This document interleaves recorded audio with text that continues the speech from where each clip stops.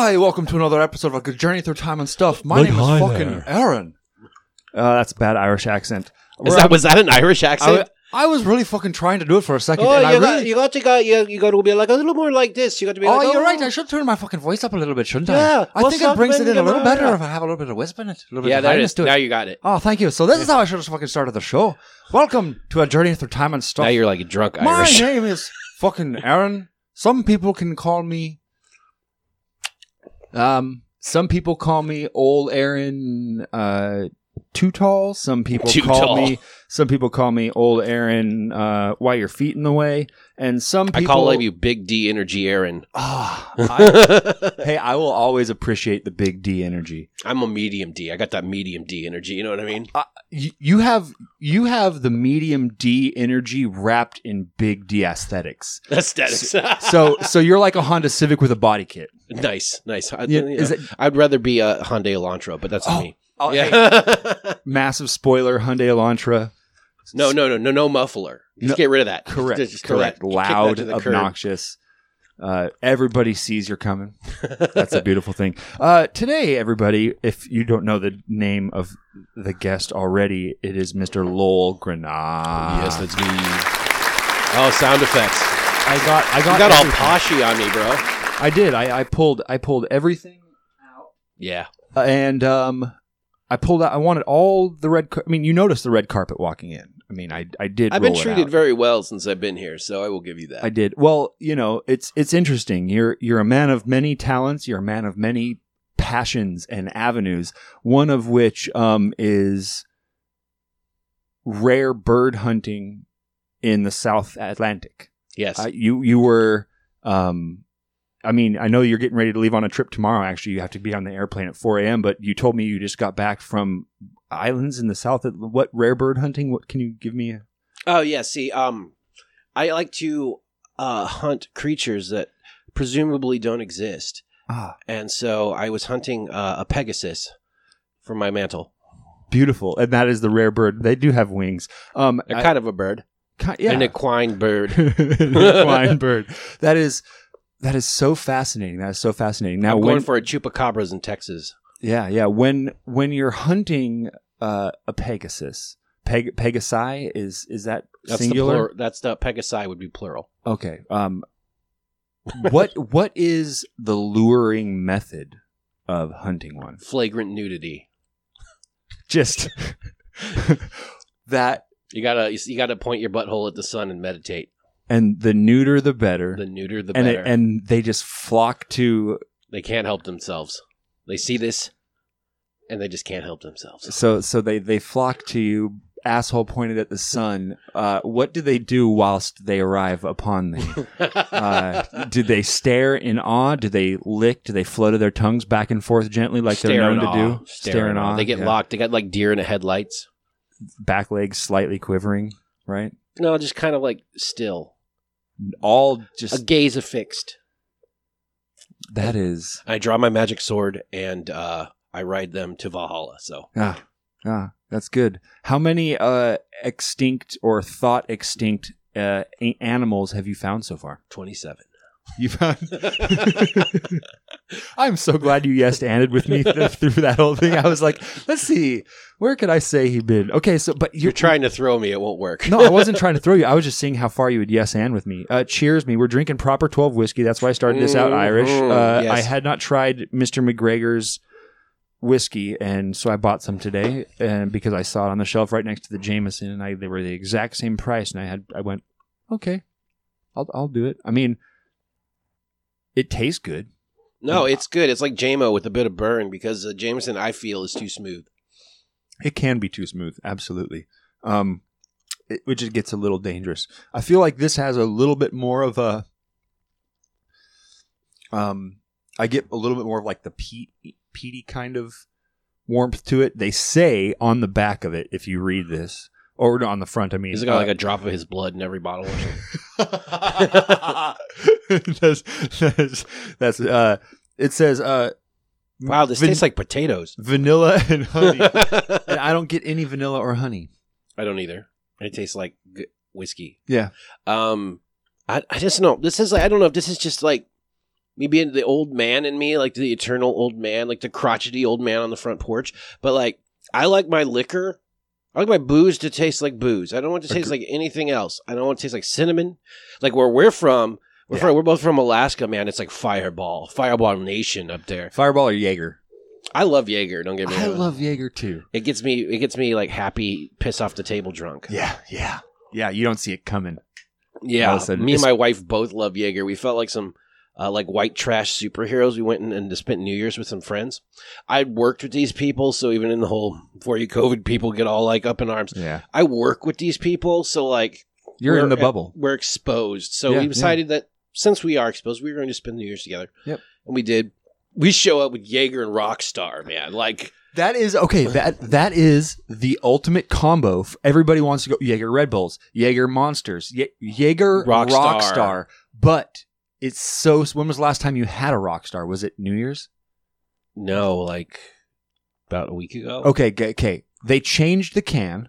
They did, and the flavor. It tastes different now. When unless it's all mental for me, when that can changed, I noticed it didn't taste any different to me. Okay. I just have to lay off the energy drinks during COVID, mid-COVID. We'll call it mid-COVID. I started getting anxiety issues. I don't know where it came out of nowhere. It's not like I got some like deep-seated things in the closet or something, but I started getting anxiety attacks. Really? Yeah, like soul-crushing, chest tight, arm hurts, and then it started like the second you start thinking about it, it starts like moving down your arm. Is this a heart attack? Yeah, is this a heart attack? I have trouble breathing, trouble dealing with folks. I mean, I still have pangs of it, but I've got it under control. I had to go get therapy. That was fun. Some medication. Was it okay? But by saying fun, I noticed the timbre in your voice changed. Oh, that was a sarcastic fun. Yeah, no, of course. Do you feel it was helpful? Therapy, no. Doctor's visit, yes. Oh, but you don't think going into therapy was helped at all? No, I have been to therapy multiple times in my life, and I've never found it helpful. I would rather just talk to someone that I'm close with and talk about my problems with them. Maybe get feedback from somebody like, my wife. I have friends that if I have issues. My dad, he actually, me and my dad are very close, and we talk every day. That's good. And he's actually going to be there when I go to Texas, and but yeah, I'll just hash it out with him, and he'll put it in perspective for me. What? Because I don't know. I think hereditary, man. Like, yeah. Well, I was gonna say because I just when I had COVID, that was the first time I actually got what I guess is real anxiety. I get a panic attack every once and again, I think is what you could call it. Yeah. But what it is I'll just be sitting there, I'll be at work, I'll be doing something, and when it's quiet and there's nothing going on, I don't have music playing in the background or anything like that, it seems like my mind just starts to race. Nothing closes in on me. For me, it closes in. It just feels like, here's what it feels like. It feels like my mind starts going fast. And then it's almost like I feel like, oh God, this is going to sound so strange. But it feels like I have to, as a person, move incredibly fast and purposeful in all of my movements to keep up with the rest of the world. It feels like if I don't, I'm just going slow, and this quietness becomes like an audible quiet, and then I feel frantic. Sounds I feel like an ADHD attack. It's weird, man. I'll just be sitting there. If I put on a podcast or I put on music, immediately it's gone, and I don't feel like anything's fast anymore. But if I'm just sitting there in the quiet, and it doesn't happen all the time, it just like all of a sudden everything just kind of like I just have to fucking move fast. It's so weird. And so I thought that was a panic attack forever. I'm like, oh, I get panic attacks. Like this weird thing happens. And it only happened, once a year or something like that. But then when COVID happened, when I got it and I was sick and like muscle fatigue and like crazy amount of fatigue for me. And I was laying in bed and like hard to move and hard to get up and the brain fog. And like I would reach for a bottle on my nightstand and just like miss it. Like my hand-eye coordination was gone. And then I started getting a panic attack, like what was for sure. Because just like you said, my chest tightened up. And then I started getting worried about, can I breathe right? Yeah. And then so I started breathing really heavy, right? Well, then I'm over oxygenating. And then my fucking shoulder started hurting and it worked down the arm. Mine hurts right now. And it's like, oh my fuck, like, oh, I got so worried. I had to go like stare at myself in a mirror and like try and stop. I was huffing in a paper bag. I had never experienced that before. And that's what you get all the time? Yeah. It's still, I mean, I'm having a little bit of it right now. Why? I don't know, man. It's like, are you nervous? Yeah, because I'm flying tomorrow. Oh. To a place in turmoil. So okay. So it's not about the podcast. No. Okay, this is a delightful distraction in the world of panic and shame. Panic and shame. No, yes. For me, what I think is setting it off, the two, is actually I kind of discovered this. It's because I had my ticker checked out and all this other stuff. And your heart's good and everything? Heart's powerful. Yeah. Well, of course. Look at the cock on you. I mean, I have like a pretty good resting heart rate, and like it's a big, meaty heart. It means my life will not be as long as some others, but like I'll have a long, healthy life, and then eventually I'll just be like, it'll just turn off. That's the way to go. Well, it's just it's hereditary. Yeah. My father's side of the family is Scandinavian, so we tend to run really hot. Yeah. And my mom's side is Irish. Luckily, I managed to dodge all the Irish bullets, like high blood pressure, stroke risk, cancer. Yeah. There's a lot of unhealthy drive for potatoes. Yeah. No, she's like Cajun Irish. So okay. It's like 4 sticks of butter and everything. Oh, of course. Cholesterol problems, diabetes. Right. Managed to dodge all these, but what I happen to have been having is weird indigestion problems, and that seems to have triggered the heartburn and the acid reflux trigger the panic attack, because it's like it comes up here, this starts to hurt, and then my brain kicks in, and then it like this starts to hurt, and then this hurts. Luckily, I don't ever get any weakness or anything like that, but it's really strange because my thing when I have those, I kind of have a similar thing. I don't find what you said weird at all. I want to go do something that gets my heart pumping. Yes. Because it makes me feel like there's nothing, like it's like it reassures me that I'm not going to have a heart attack, because I'm walking up a hill with a 100-pound backpack dying. My heart's just blowing out of my chest and I'm still going, so I'm like, okay. Right. And so I have to do that pretty much. I try to do that like every other day. Yeah. Because it just peace of mind, but I haven't been able to do it recently because of the snow, and just general craziness of my day job, or my, like what I do for a living and all the 1,000 other things that I do. But I mean, I get that. Like, I want to get up and go when things are happening. Well, like for me, it happened the other day at work, and it hasn't happened in forever. But I was sitting there, and usually I have the AirPods, and so I'm constantly have one in, so I can still hear my shopping going on, and I always have a podcast playing. There's always something playing, just because I don't like, if I want to listen to some comedy podcast or some whatever it is, I don't want that blaring out of my whole shop, because anyone else could hear it. And it's not that I don't want them to hear it. It's kind of disrespectful for them to have to hear a conversation that they didn't want to hear. Yeah. Right. Fair. It's different than a song being on and fucking having to hear Bob Seger for the 40th time. like it's different than that. It's a conversation about a topic only I care about. I worked in a music store for a while. I know all about the repetitive songs. Too. Yeah. So, usually I have that. And so I was at work and I was doing stuff and lifting this Jeep, and like everything was kind of normal, and I was working, and my AirPod died, and I was in the middle of like a pretty technical part of doing this job. And so I didn't want to stop what I was doing. I just wanted to kind of work through and finish it. And there was nothing happening, no noises. The compressors were off. Like, it was just all of a sudden it was eerily quiet. And so I'm working on the thing, and kind of, my heart rate was already up and elevated, and I was sweating a little, and then it just, I felt like I remember I had a ratchet and I was tightening a bolt, and then I felt like I was going slow, and I'm like, fuck, I gotta tighten this fucker faster, and I couldn't tighten it as fast as I felt like I could, and then I started getting nervous that I was like not keeping up, and it just, I felt rushed all of a sudden. And then it's weird. The like things get loud. And it sounds like noise just starts. There's no noise there. I get it. Yeah. If I look and I pinpoint around and I'm like focusing on something, it's almost like when you're listening to an orchestra and you pinpoint on the clarinets or the flutes, you can hear them above all else. But then if you look away, then you're just hearing the whole orchestra. Forest for the trees, kind of thing. Yeah. And so if I pay attention, like, oh wait, no, there is no sound. But then I go back to my thing. All of a sudden, it's just.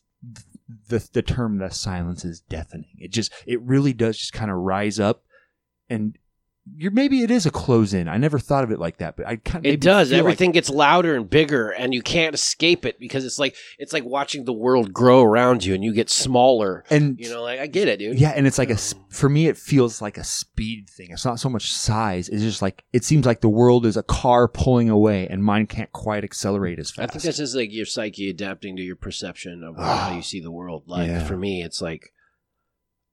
For me, like my insecurity is what fuels me. I never feel good enough. I never feel like I've done enough. And so I'm always pushing forward and always trying to stay busy. And I think what happened is that mentality backfired on me. Yeah. Not taking care of myself, not like dealing with myself. And this is the aftermath. Like I felt like when I had my first panic attack, like the defining one that triggered all this, I really felt like, that I had the pressure valve, like the emotional pressure valve, because I haven't had any release. It was COVID. I haven't been playing live music. I haven't been jamming, which was like my emotional release. It's how I get rid of all my bullshit. And I still really haven't. And I think this is me just like coming to terms with that. Like I really feel like because I haven't played live music and I haven't had that emotional burn off, that this is the price. Right. I'm not being able to process things like I normally would. Sure. Luckily I have enough. I'm definitely on the end. Well, I know you do a lot of stuff. You said do. You have your toes in a lot of pots, berry pots when you're squishing them to make wine and the sorts of drinks that can ferment and help. So through all of that. And doing that and getting positive feedback, you still just always sit there at the end of the day and tell yourself, I'm not good enough? No, that's like... Or do you feel it and that's why you do so much? No, it's at the beginning of the day I feel like that. And then I conquer the day by like knocking out a ton of shit, and then I feel good at the end of the day. Oh, but you wake up the first thing in the morning... I wake up, I fire out of bed like a bullet every morning. Gotcha. And I just have to start. I like to work for a couple... Like, basically, it's really cool. I make my own schedule now. So let's talk about that. During COVID, you went from working at Beacock Music, to no longer working there and doing podcasting and your own, like basically creativity full time. Essentially, I do have a job, but it's a job that I created. I'm the executive director of a dental nonprofit. Yeah. Halo Dental Network. Yeah, Halo Dental Network. And we give away full mouth restorations to people that need them. We get a lot of bang for buck too. Like, so basically like a donation, if you donated $1, we could do like $10 worth of dental work with that. I mean, like it's insane. Right. The metrics on it are absolutely bananas. But I've been doing that for like 2 years. Yeah. How'd you get hooked up with them? Guitar. I was getting a root canal because I floss now, but I was not the best flosser. And then now that I kind of work pretty daily with a dentist, my dental hygiene is better. It's like significantly better because I'm constantly reminded. But I was getting a root canal, and it was total chance that I met this guy too, and Dr. Brady Smith. We were just chatting because, they do this thing where they come in and you're a new patient and they get to know you and stuff. And I just got here, I just my first dental appointment since I had been in the area. Because usually I haven't had like terrible amount of teeth problems. I mean, I had some deterioration. I got it all fixed, but it happens. Oh yeah. So I was, we just started chatting and he asked me where I worked and I told him Beacock. He's like, shit, man, I shop there all the time. And, started talking about guitars. And then, I had follow-up appointments and we talk about that. And then the weird thing is we started running into each other a lot. I ran into him at Guitar Center. He was buying a orange amp, weird. Yeah. right? And I was in there with my pops, buying some other frivolous gear purchase. I buy gear like crazy. Yeah, we're going to talk about Pedalboards of Doom. Yeah, that's that's another thing. But yeah, and then eventually he calls me one day because I needed a pretty decent amount of dental work at that point, and he's just like, "Hey, do you want to do a podcast where we give away free dental?" And before he could even finish what he's saying, I'm like, "Yes, absolutely, I will absolutely do this." He's like, "Oh, and I can fix your stuff," and I was just like, if you do that, that would be great, but like I don't care. Yeah. Like, let's just do this. Yeah. Started as a podcast. Dr. Brady's pretty philanthropic and pretty generous with his dental work. He gives away a lot, even before. Right. And this was an idea that he had, but it was an idea that I believed in. It's amazing. And when I focus up and I believe in something, get the fucking way, dude, because I'm like a fucking freight train. I will crush everything in my path to achieve a goal. And for 2 years, we just pounded the pavement. And then we ended up meeting Steve-O. Yeah, I saw that, and that's what reminded me of you, is because I follow Steve-O. I love the dude. He's a pretty cool. He's a fantastic human being. Dude. Yeah, I've met the man several times. I have his phone number, and he's just a great dude. He's amazing. Yeah, yeah, and that's what I saw him. I was like, wait, that's Dr. Oh, that's from the. Oh, and then it all clicked in my head. Yeah, we started as the Drilled Podcast. Now we had to change the name due to legal reasons. Now we call it the Drilled with Dr. Brady Podcast. I co-host that podcast. Yeah. And I'm also he introduced me for a while as the producer and co-host. I still have a hard title with executive director. Like I tell people, and I feel like a pretentious asshole. You know, Why do people feel the need to label things and put terms on things and quantify relationships to others with terms? Doesn't it feel like too rigid almost for you? Is that why you don't like it? No, it's not that. It's just it sounds.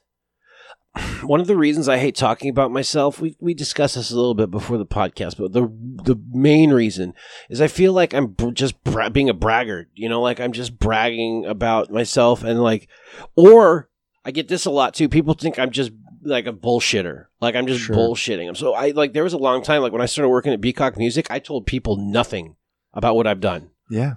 I just you're going to get to know me for me, and I won't tell you unless you ask. That is the life I live at my work right now. Yeah, just don't tell them. I don't tell anyone anything about myself because I'm like, one, all of my other passions that I do, none of these people do that. You know, maybe they like music, but they don't live it. They don't think in music. They're not breathing and talking and always either that or coming up with bits or I'm consciously sitting there at work and thinking of commercials, thinking of bits, thinking of new songs I write. I'm constantly creating in my head all day. And I can tell by the conversations I have with people very quickly, and this is not an arrogant thing. I hope that anybody who is almost an uncontrollable creator, understands that you have a trouble relating to people who don't. You just see how there is a processing speed where unconsciously we're having a conversation right now, and I cannot help but think 4 or 5 questions ahead of what we're talking about. I'm thinking about this crazy gent record I'm making. yeah, exactly. That we're having a conversation, but you're also thinking about something else. You have other things going on in your brain. Oh, yeah. And multitasking like a madman. Yeah. And I can tell either people don't understand it, or if they try to, it becomes overwhelming for a lot of people. Or just like you said, it sounds like you're bragging or bullshitting them. I just hate, I get this a lot. And this is going to sound like a braggart thing, but I don't care. Terms thrown around like wonderkin and genius, I hate that. Yeah, me too. More than anything, because I am neither. You know, when I started playing music, I was not naturally gifted at it. And I come from a family full of naturally gifted musicians. Yeah. And my friends, I had friends that were just absolutely bananas. Me too. Yeah, I grew up with my brother. Yeah, and he's a beast. And it's so natural. He didn't have to work as hard as I work to hear music the way he does. Like, I had to fight for it. Yeah, yeah. And the thing is like through that fight, I learned something very valuable. Was that I learned how to create on demand. I don't need to be in a mood. One of the things about playing music for a living, which I did for a long time, is that imagine what is the biggest motivator for you? What is your biggest motivation? Just like in a very like a sentence. My biggest motivator is to oh god in life, in just like in general. Yeah. I would. Oh, it sounds so to be remembered, to not go. Like if I had, that's almost too simple. You're talking about legacy. No, I don't want anything to. I don't want to have anything to pass on. I just don't want to be someone who no one notices. But in the short term, what is the one need that you have to fulfill? Oh, it's easy. It's food. Yeah. When you when you play. And if you suck, you don't eat, you never play bad because you have to eat. Food is the ultimate monkey. It is the thing that powers, and I'm not talking about long term. I'm just talking in the short term, day to day. It's food. Sure. You'll notice the change in anybody in any profession. The second they have to do something professionally that they take seriously to get paid so they can buy food or shelter. Yeah. It's these primal things. And the second I learned I had to start playing guitar to eat. I never had a bad night because I couldn't or I didn't eat. Right. It was this ultimate motivator. And then what it taught me how to do was learn. But I learned how I learn so that I can learn things faster. Sure. And so I just did that. And the crazy thing is now that I know that trick, like how my brain works and how my brain absorbs things, I feel like there's not much I can't do if I put my mind to it and I put the time in. Right. And so that's what happened is you guys blew up your drilled Halo dead and all that. Yeah, it's insane. It's just an insane whirlwind. Yeah. So what happened after Steve-O? And what happened with that? Like, okay, so the short version is this, that Steve-O put out a video. He did a tooth video about his dentistry because he's had tons of it. And at the end of that video, there was a little segment that he said, hey, if there is anybody out there that will fix up my friend Stevie is this guy that had managed to get a hold of Steve-O about his teeth, that he would promote their business. Yeah. Well, Dr. Brady sends an email up saying that he'll do it. We'll fly him in. We'll fix him up. Take care of all the return visits, get him completely fixed. And he sent Steve-O that, but he said he didn't want him to do it to promote his business because his business doesn't need Steve-O's help. He wants Steve-O to promote the nonprofit. That's it. You promote our nonprofit, and we will, fix up your guy. And that's what happened, basically, in a nutshell. That's amazing. And we flew him out. We had to rip out all his teeth. We gave him the best implant-supported dentures you can have, where we put the implants in and these actually click in place. Yeah. It took like 4 visits. We flew him in from Wisconsin. Wow. Put him up. Actually gave him like per diem too, like some walking around money too, because he's not like well off.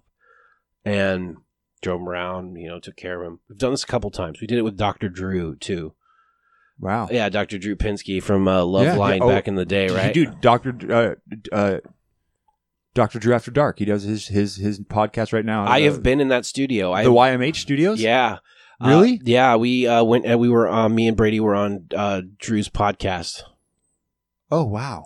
And internet show. Yeah. So I've been at Adam Carolla's studio over there, and it's just like podcast 1, and then there's like the whole like that podcast. Yeah. Okay. Yeah. And then you walk in there, and it's like it's the podcast 1 like HQ, right? And so you walk in, and it's got all the man show shit, and you go in the back, and there's like cars parked in there, and all the stuff, and they have like it was just wild. We were in LA and we were just like, doing the LA thing, but we flew in for that. It was really cool. That's amazing. Did he do Jessa Reed's too? Yeah. Comedian? He did Jessa's? Yeah. And that, once again, just kind of just like fell into our lap. You know what a story from her, huh? Yeah. We've had both her and Aaron on from the Mormon and the Meth Head podcast. Yep. Aaron's kind of a butthole. I don't care who knows. I actually wrote a song about it, put it at the end of his episode. Because I am literally the production team. Yeah. Or at least was at that time. Yeah. So if you pissed me off, I would burn you down during the editing process because I have I am God. As one should. We did Shane Torres. Oh, yeah. He's a good guy. We did Andrew Rivers, who's another comedian who's just a fantastic human being. I actually really like Andrew. He's a cool guy. But Ungayo Balaam from Cooking on High, that Netflix show where we did all the weed cooking. We did him. Man, there's probably more, but I just kind of get lost in it. But we did some stuff. Amazing. Man. Yeah, we did. Oh God, what's in the Rubin Report? Dave Rubin. We offered Dave Rubin that we would do. He could have a contest if he promoted our nonprofit. He could pick one of his fans that we would fix. Oh wow. And that's been getting some play and stuff. And we just did Phil Demer's. Phil Demer? Yeah. Yeah. Demer, yeah. From the Walrus and the Whistleblower. Yep. Literally did that like a couple days ago. Wow. Just he was really cool. He's been on Rogan a bunch. Oh yeah. That's how I heard of him. We've been talked about on Rogan a couple times. Yep. Yeah. I heard about it. Yeah, it's just a crazy thing. And that's like my secret goal. That's going to be my thank you gift to Brady, is to get Brady on Rogan. Yeah, he should. Yeah, and it's going to happen. I will. Let's talk. I'm going to make another note. Let's talk after this. Okay.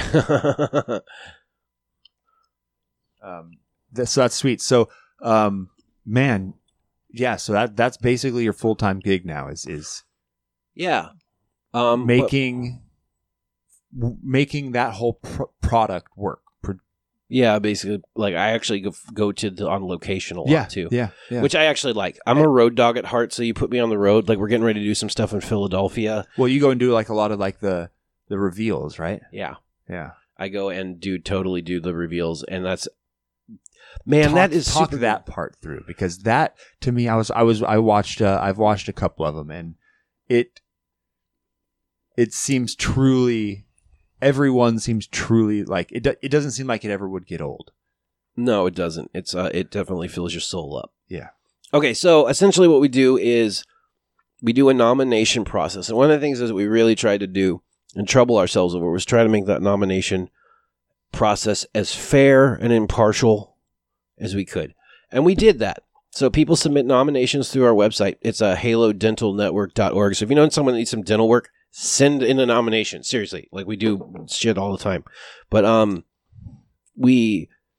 I gather those into a list by state and location, and then we get dentists that volunteer their time or express interest, because our goal is to get we want to get up to 1,000 dentists, right, and 1,000 cases. That's the Halo network. Yeah, that's the goal. Halo and Drilled are inevitably linked. Yes, one pushes the other. Right. One of the things that you get stuck in a nonprofit, especially doing content for a nonprofit, is that I read this book called Hate Inc., and what it talked about was negativity sells better than positivity. So if you see like a video of some dude being a jackass on the internet, you feel better about yourself, so you're more inclined to like and share that. Sure. But if you see someone doing something really good, it makes you feel bad about yourself, and you are not as likely to do said stuff. Yeah. So what Drilled does is it gives us a comedic edge to hit escape velocity for what I call the Hate Inc. paradox. We can hit escape velocity to get over that. So the nominations come in. We don't pick anything. We literally give that to the dentists come, and we give them like a list of everybody in their area, and they choose. Wow. Because it's their literally. Yeah. It's you put it in the hands of the people. We make basically what we do is we create a support system for these dentists to do this. We make it easy for dentists to give away this work? Because there's a lot of hoops to jump through. We jump through the hoops, so you can just give away the stuff. So when they have been selected, Dr. Brady calls them personally. He calls the person that nominated them. And what we do is we set up the thing. But wow. we and they show up. The dentist obviously has to look at them first. The dentist, if it's something he's not comfortable doing, can just say, I can't do this. You know what I mean? And they just go back in the pool. But, they don't know that they've won anything. Unless the dentist, right. They actually have it. They show up, they haven't won anything. The dentist decides to do it. Then that's when the reveal shoot starts. And it's really great to see the reactions. I mean, there's been some where they haven't done it just because they couldn't do it or it was out of their wheelhouse. Sure. You know what I mean? But the ones that have, man, it doesn't get old. It fills your soul up. I like helping people. And it's just wild, dude. It's just a wild thing to help people and change. I mean, you significantly alter their life. Wow.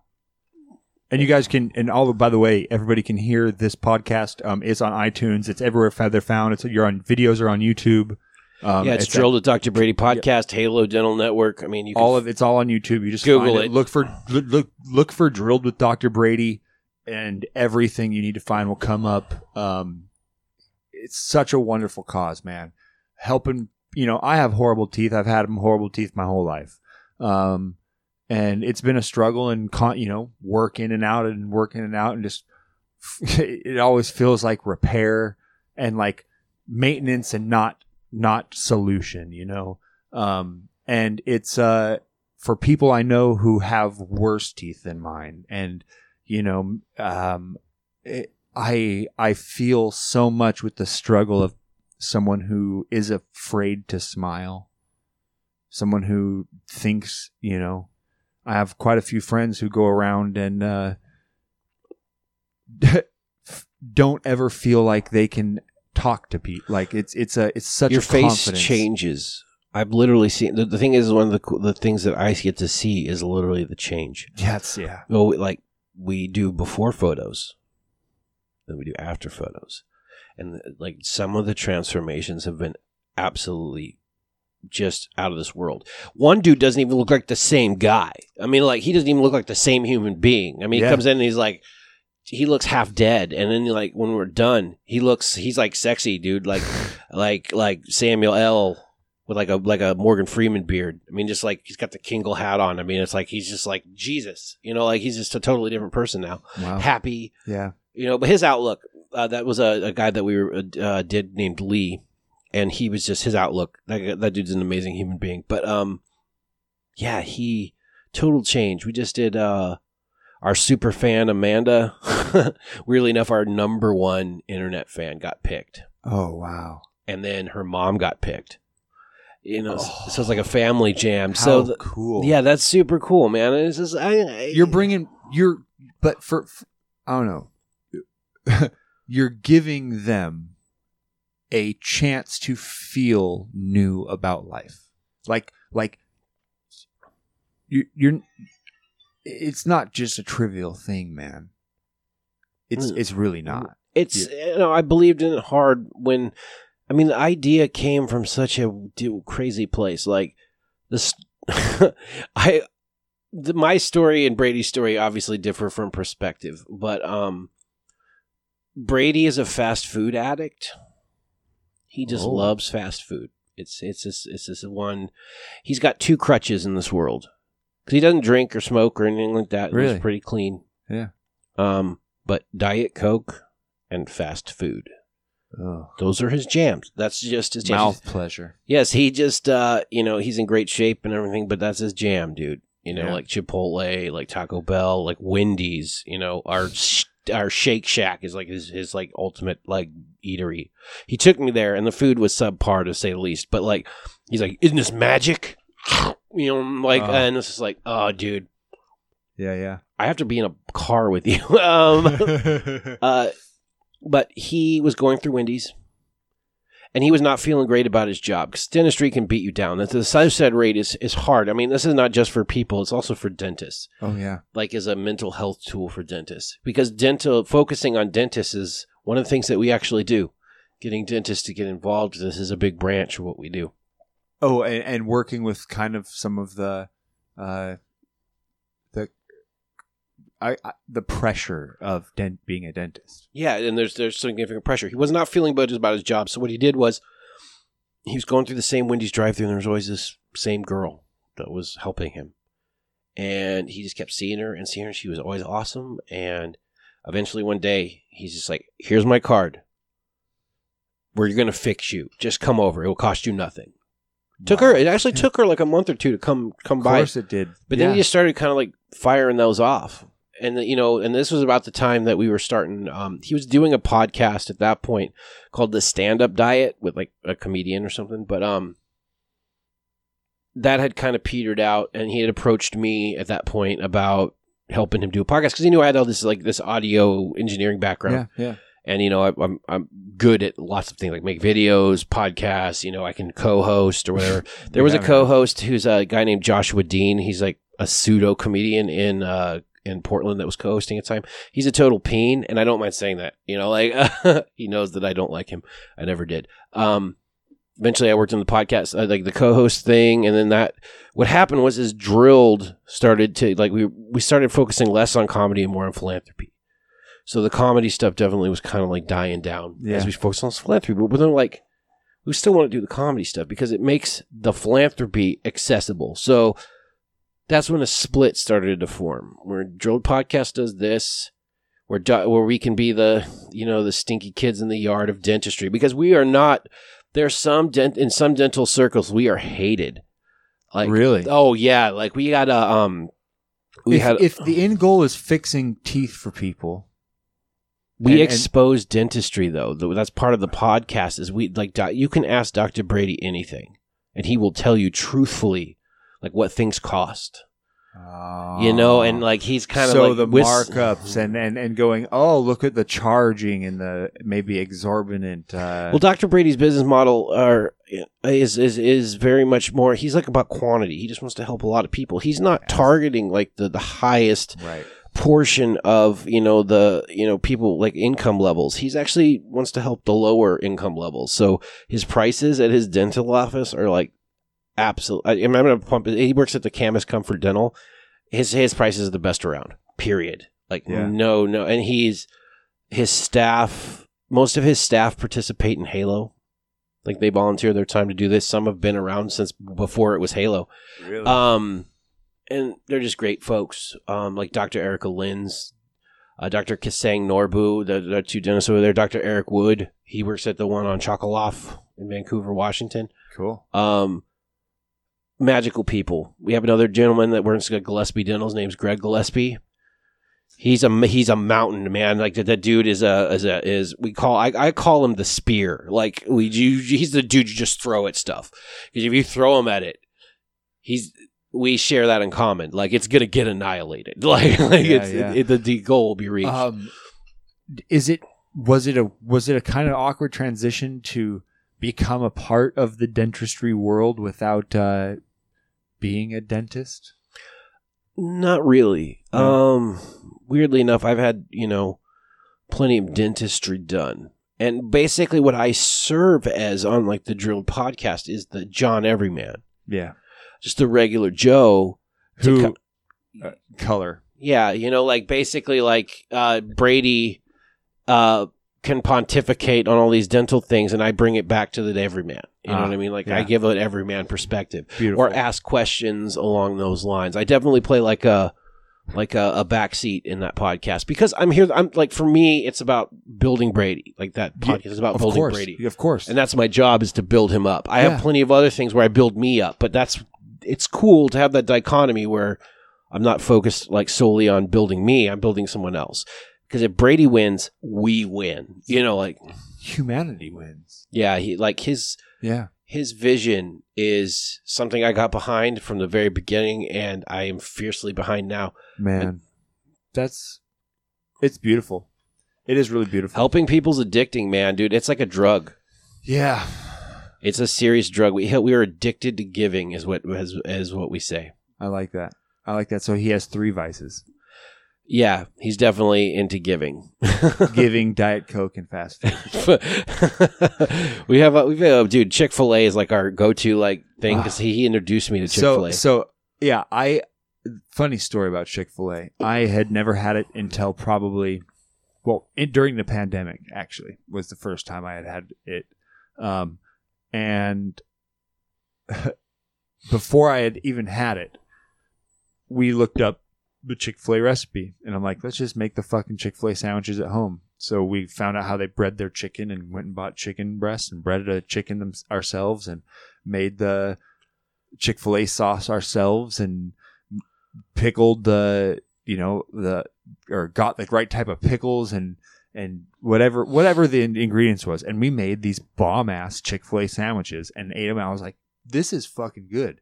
Then I went to Chick-fil-A, and I had made better Chick-fil-A sandwiches than they made. I can make a better fried chicken sandwich than they do, like, for sure. But it's nice to be able to just go somewhere and get one. You know what I mean? Yeah.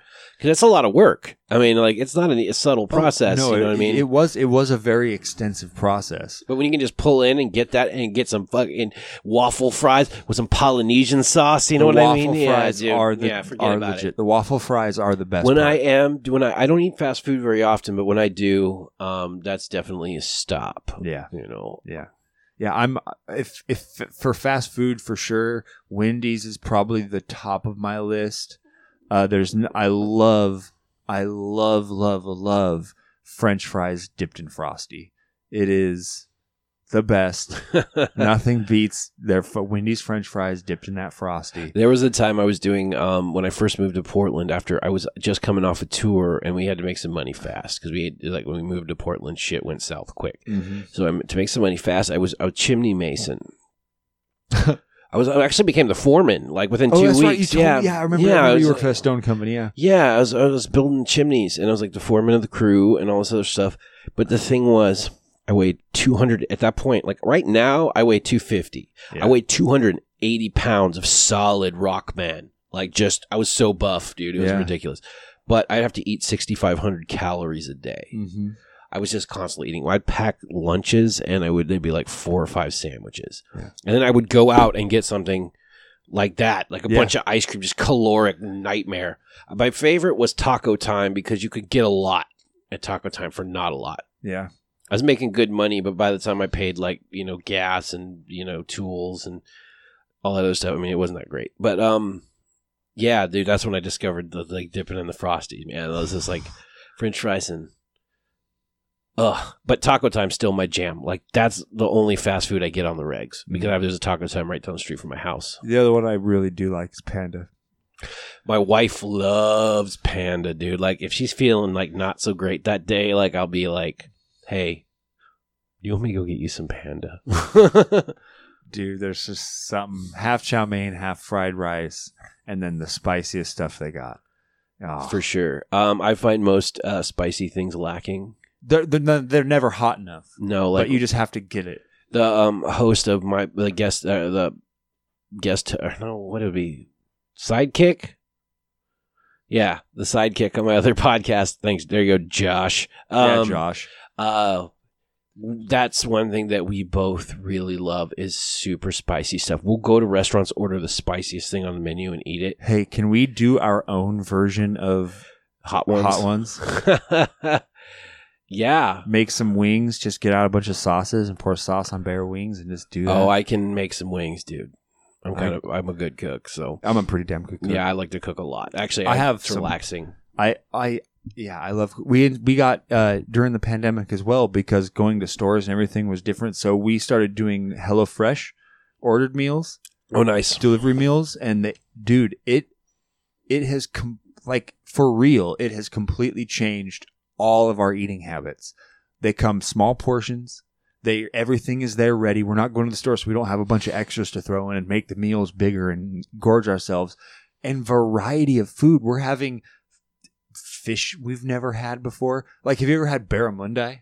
But I'll eat anything. Except for Brussels sprouts. I fucking hate Brussels sprouts. I fucking love Brussels sprouts. I just don't like them. That's the one thing I won't eat. Interesting. Forever, ever. I could be starving and I wouldn't eat them. Food is a love-hate relationship with me for sure. I have for me, it's weird. Like sometimes I'm totally love food, and sometimes I get annoyed that I have to eat. I cannot stop the thought process that all eating is just death prevention. Like I'm just sitting there only having to fulfill a never-ending caloric deficit that if I don't fulfill it and keep it going, it's the bus. It's speed going over 50 miles an hour the whole time. We're going to fucking blow up. I've lived both sides. Like, when I was doing the masonry gig and I was basically a bodybuilder, like, it was like the same thing. It was always a deficit because if I didn't eat this amount of calories, I would get weak and then I would get hurt. Yeah. So, or I wouldn't be able to do my job as well because I'm carrying like 200 pounds of brick up a ladder like a fucking madman. Like, right. Incredible. Lou Ferrigno just running up that thing, ripping my shirt off. I did like that though, because that was the first time in my life I felt confident enough to like take my shirt off about your body. Yeah, because I was just like I take it off and it was like just fucking like I had a 52-inch chest, just like, wore my hat backwards, and every other dude was like, "Oh, that guy fucking lifts," and not a girl paid attention. Actually, they did, but I've always, when I was younger, I was always kind of a pretty boy, so that was never a problem for me. But I was very vain too. Yeah. I'm not so vain anymore. I'm actually happy that happened. I'm happy that I got a little bit more portly and homely because the vanity thing, as my 30s blossomed, went away, and I'm glad that's gone because it was not a cool thing. Like my early 20s, forget about it, dude. Like. I was the king shit of fuck mountain, and like he just get like at least in my own eyes, and like people thought I was an asshole, and I was. So, yeah. But as I got older, I became more secure with me. I actually have a mantra now, and it started out as just me being silly, but it became a mantra. I'm having T-shirts made and everything. It's called "Stay Fantastic Always." I say it at the end of every podcast. I put it at the end of every post. I mean, it's my thing. I'm getting T-shirts made with it. My signature guitar, we'll get into that, is going to say it on there. Because for me, I want to be my most fantastic self. I don't want to be hung up on bullshit ego crap or, anxiety that I'm not doing well enough. I'm doing fine. I just need to keep moving forward. Right.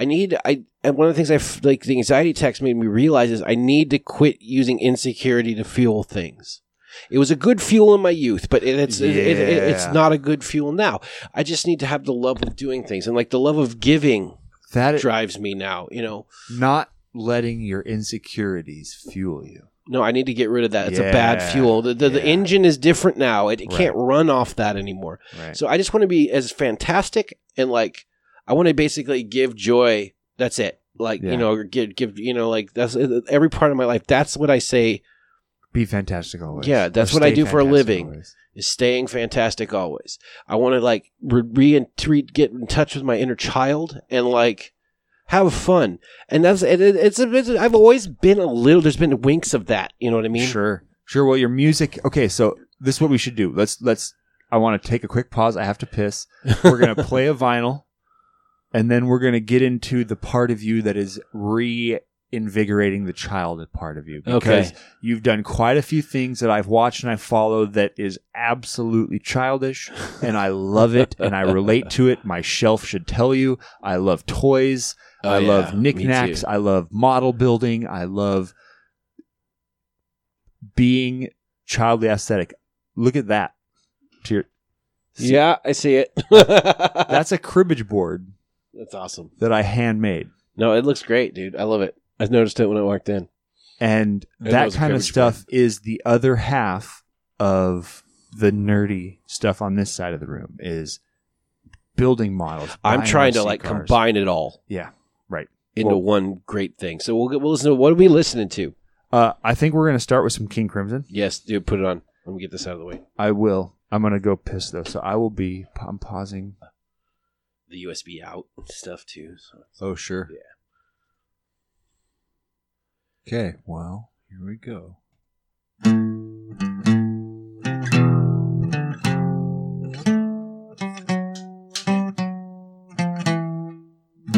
Long before we were born, bands were forged and formed, vinyls outside the norm. Records picked on high from our guests here tonight. May their old flames reignite on time and stuff's vinyl time. Oh, oh, it's vinyl time. Yeah.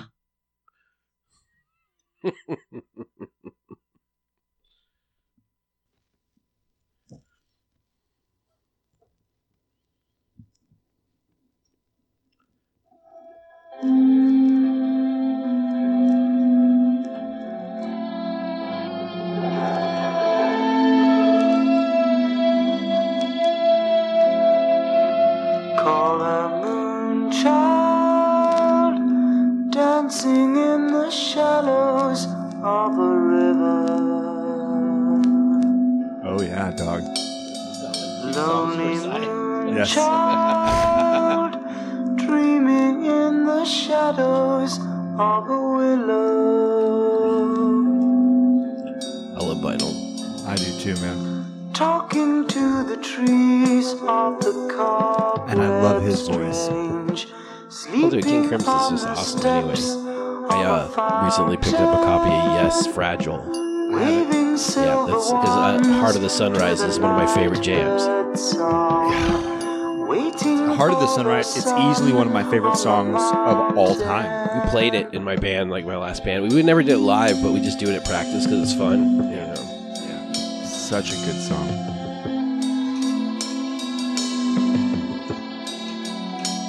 I love in this, the reason I picked this song, you know, we could have picked In the Court of the Crimson King, 21st Century Schizoid Man. Yeah, but like... This is actually illustrates composition. This is, for me, this is the building of, I think it really expresses how their brains worked. How you're only hearing what they want you to hear. What's the glory of any record? Basically, whenever I'd record, my dynamics were the key linchpin, and like that's the reason I couldn't play with sledgehammers. You know, like because it's like if you can't have like wax and wane, you know, like I always felt it like I would always describe it to him as like a fist and an open hand, and you got to kind of like transition before you. If things open up, like we all spread out, and then we all come together. You know. For a smile from a sun child.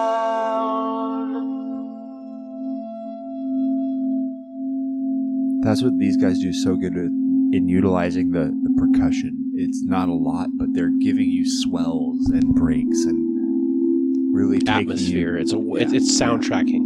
Yes. They're soundtracking, which is 100%. what drew me to music before anything was soundtracks. Agreed. John Carpenter soundtracks in particular.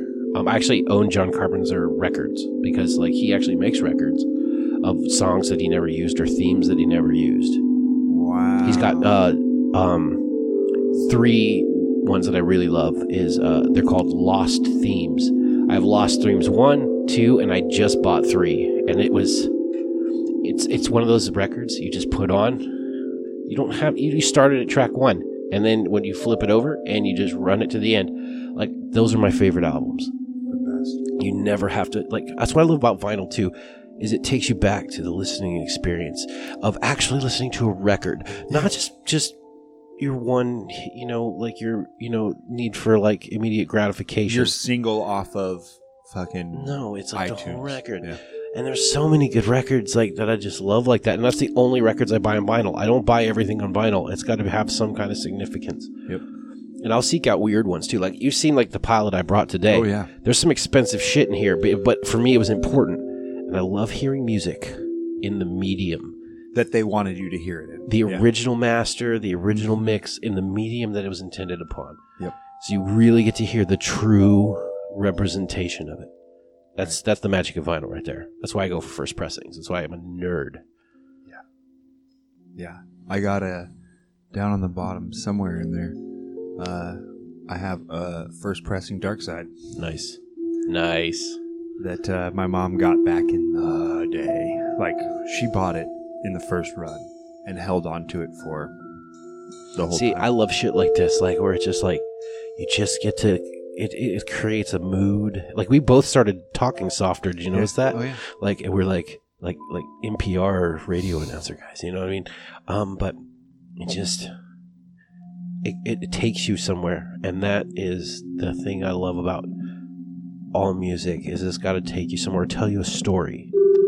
Like, there's some songs that, like, some bands, like, this is very instrumental, and these guys were more, that I felt like that was more of their focus. Yeah. And then there's other guys that are more, like, vocal, lyric focused, and I love both. But it just, like, one of my favorites, like, my favorite musicians of all time is Tom Waits. Yeah. If you ever heard me sing, you can, or listen to me talk, you can kind of be like, yeah, he's probably a Tom Waits fan. But I really like Danzig, too.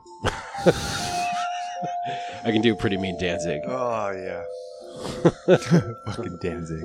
Oh, there's this great internet group called Awful Pictures of Glenn Danzig I'm a member of, and it's fantastic every day. He looks like Sigourney Weaver. They look the same. They really do. They really do.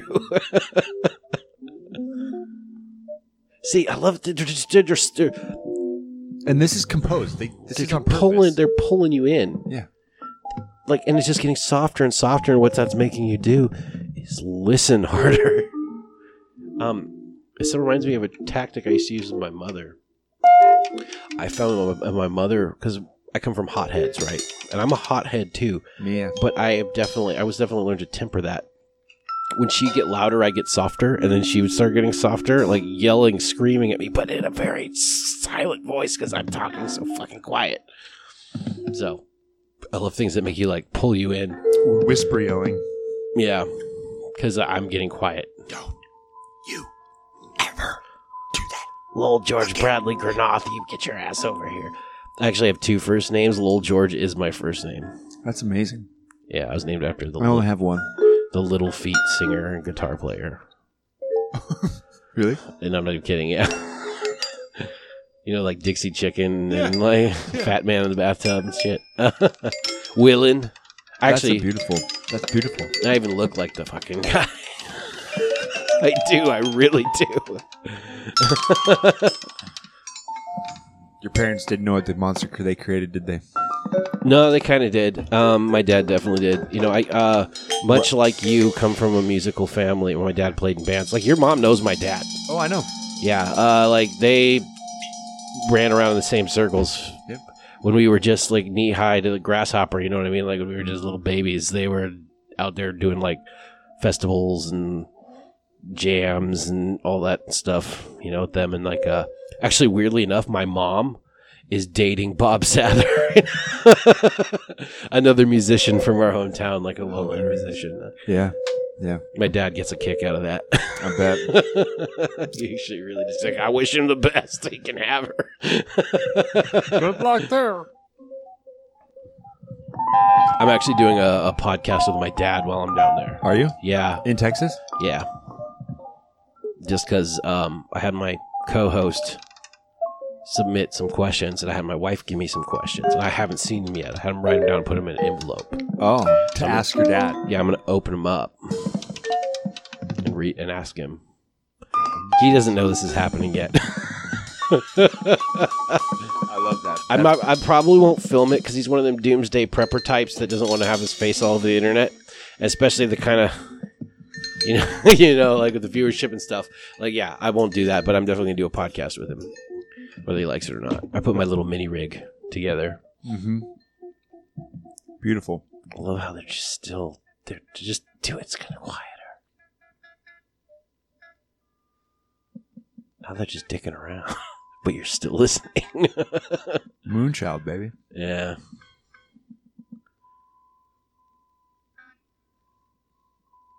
There's another great artist too that I'm actually might be doing something with. Here it comes. His name's Lisa Belladonna. She's like a synth lord, and one of the things on my channel that I wanted to do was make fun of synth lords. Not make fun of them, but parodize them. And so I invented this synth lord named Sarcophagus. And Sarcophagus is the American answer to the Euro trash synth lords, right? And what I ended up doing, I've talked to a few, like, because one of the things through some of the stuff I've done is I've gained access to these people. So I talked to like Lisa Belladonna and a few other well-known synthesizer players. And through my connections through Berkeley, I've got a hold of even a few more. I'm going to do a mockumentary of the rise and fall of Sarcophagus. And the thing is, I even have this thing where like he rises and stage out, like there's a coffin and he like rises up and he like does his thing. And I've been working on this synth stuff because I actually play synthesizers and I love them. I have like vintage synthesizers I love. One in particular, and that's the one I'm going to use. But I have an Art Odyssey. Oh wow! Like a real one. Yeah. And I had it completely refurbished, and I had them put like all the little LED lights are rainbow colored. But I'm going to do this like, and they're going to talk this like, yeah, that's that Sarcophagus guy, man. He's just like. Yeah, like they knew you. Yeah, like just the rise and fall of Sarcophagus. I love that. I made a spiritual meditation guide. I did the exact same thing, but instead of being a synth player, I did the parody. Like a guru. Synth guy named Falco. That's the name. Well, I got the inspiration from, there's this video that I saw that was on Adult Swim. It was called Live at the Necropolis. Lords of Synth. And basically these three synth players have they cut heads and have a playoff of that they're going to, whoever is crowned Lord of Synth becomes the Lord of Synth, and the other two are barred from playing synthesizers for 100 years. What? What ends up happening is they're playing as Halley's Comet is passing over, but Halley's Comet turns towards Earth and starts coming down, and they have to unite to become, like, to thwart the comet. And there's, like, presidents with synths. Mm. Yeah. Zero. They had, like, there's an Italian one named Zeroger. That needs a hell of a theme song. It was, really, it was the best, dude. I would check that out if you're ever on YouTube. Live at the Necropolis, Lords of Synth. All right, I'm looking it up. Panos. Look, keep an eye out for Panos. Panos. They resurrect him with their synth loveness.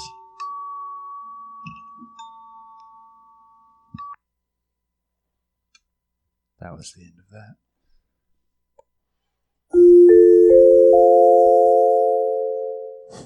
This podcast is brought to you in part by Knees. So I love that about your podcast. I do the same thing, put fake ads in there and stuff all the time. Well, yeah. I mean, here, let's do this. Yo, everybody, today we be out here kablogging with Shiz Naughty. Shiz, how you? Shiz be good. Shiz Naughty ready to party. We got Captain Kablog out front giving away lollipops to all the little ruglets and shit. Not gonna talk about it though. I'm gonna be about it. Kablog! Fix your shitty car. It is the goop that's super smart. It is an art to watch it start to move a rusted sticky part. Snag it at your local mart or bar it off your workmate's cart. Kablog's a spray that's used in ways can save you from your fucked up taste. Let's go. Now we are two bros that know how to fix problems we face on the road. Kablog is sick. It will unstick or re-stick the Kablog trick. Shiz Naughty. We don't stop the party. Gentlemen, let's all sit down here. We're going to get started. We're all here because we share the same problem. We all tend to lose our babies. We're going to start off today's meeting by just going around the room, say your name, maybe what you do, and your first time losing your baby.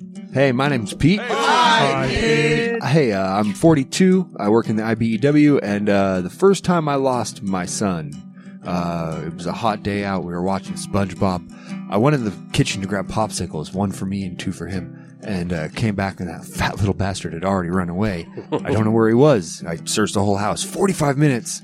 He was in the dryer. Wonder how he got in there. Huh. Man, you look great for 42. Thanks for sharing, Pete. Next. Hi, my name's Tank. I want to tell you about losing the third baby, because we didn't get the other two back. I was baling hay one day, and the baby must have fell into a bale, because I didn't see it again until I was in town. I was selling my bales, and then I saw his purple little foot sticking out. 13 years later, and he still won't get near my tractor. Oh, man. Okay. Thanks for sharing, Tank. Let's move on. Next. Hi, my name's Joe. Hi, Joe. First time I lost my baby, I was gathering old clothes to donate to Goodwill. My kid must have crawled inside a box of clothes before I dropped him off at the donate station. I didn't even realize it. Wonder how much they sold him for.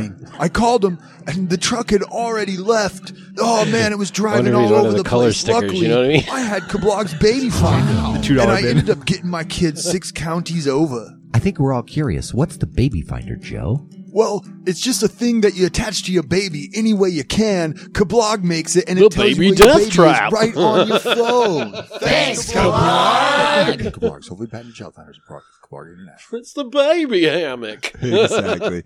All right, so you've been doing. First, is the Kool-Aid Kid still happening? No. What was the impetus for that? And take me through that, because that was. Kool-Aid Kids, no. Kool-Aid Kids is not happening anymore. There was a bit of a... I don't want to talk shit. Rob's a cool guy, but he just didn't have time to do it. And basically, Rob, basically life got in the way of the Kool-Aid Kids. And I just felt kind of pigeonholed in that. And basically what I wanted was I felt like I was branching out in too many directions. And what I really wanted to do was draw it all under one banner, which is what we're leading into right now, is what I did next. I launched my own channel under my own name. Yep. Where I have a lot of friends, and there's a bunch of content. I have a month's worth of content just ready. It's just going to start schedule dropping, but I got my friends together, and I'm like, dude, because I have a lot of friends that want to be able to do funny stuff, but they don't want to go through the whole rigmarole of launching a YouTube channel. You know what I mean? Yeah. So they contribute. There's we're going to do a love advice show called Rubline. There's just a lot of really the sarcophagus thing I talked about. So you're doing Pedalboards of Doom. Pedalboards of Doom was the antithesis for that. Yeah. I ended up doing the Kool-Aid Kids, and what happened was I did a review, a very kooky review of the Earthquaker Devices Rainbow Machine. Yep. It got a lot of play. People noticed it. Earthquaker Devices reached out to me. They promoted it on their page, so this just went bananas. And YouTube, it did okay, but on Instagram and stuff, it just exploded. So I did that, and then that got the attention of Lee Alexander. He's the guy that created Pedalboards of Doom, Right. and his team, and they were looking for content people, people to help create content for the channel. And they reached out, and I was just like, yeah, absolutely, you guys are awesome. And the thing is, that's been a great platform because it actually makes me legitimate. Yeah. That's a legitimate brand. Oh, Pedalboards yeah. of Doom I know. is super legitimate. I know. It's That's why I was we're impressed. endorsed. We've got companies that give us stuff to review. I currently have the new Wampler pedal. I don't even know what it is. They wouldn't tell me. Yeah. Those guys, those rascally fellows over at Wampler wouldn't even tell me what it is. So I'm excited. I'm I love that. Just send it. I'll figure it out. And just a myriad of other things. But Pedalboards of Doom spawned that because I do the reviews for that. But I was starting to kind of sneak a lot of the goofiness in there. Yeah, I noticed. But Pedalboards of Doom, with the fact that we have 4 guys that make content consistently for that channel, I didn't feel like I was getting to kind of get it all out. So, and I really like podcasting. That's why I think this is going to be a great podcast, because you're experienced, I'm experienced. We both love podcasting, and 100%. it's super fun. So the Lowell Granath channel and all the various things that are under that umbrella is just, it's the overflow. There's tons of overflow, and I needed an outlet for that. I just do whatever I want. Yeah. I don't care. Yeah. In that, the one that I'm so fascinated with the idea about, Manchilding is Hard. Oh, the Manchilding is Hard podcast. Yeah. That how did that spawn? Did you recognize? I mean, obviously you're a giant man-child. I get it. So are you. I mean, we're good company at this point. It's. I mean, I build Legos in my spare time because I love it. Yeah. I get it. Just, I mean, I'm the type of person that finds it hilarious that right over your right shoulder is a skeleton shoved in my closet with a Bob Ross afro and a Viking helmet on it. That's amazing. So anytime I want, I just look up, and there's a skeleton shoved in a closet. Oh yeah, dude. When you come over, because I'm gonna have you on my podcast, you'll get to see my house is a goofy artist house. I love it. Did you notice when you were in there? Did you notice all our paintings on the walls? Oh yeah, dude. I was actually in your bathroom even. Like I was like, oh, you guys have a bidet.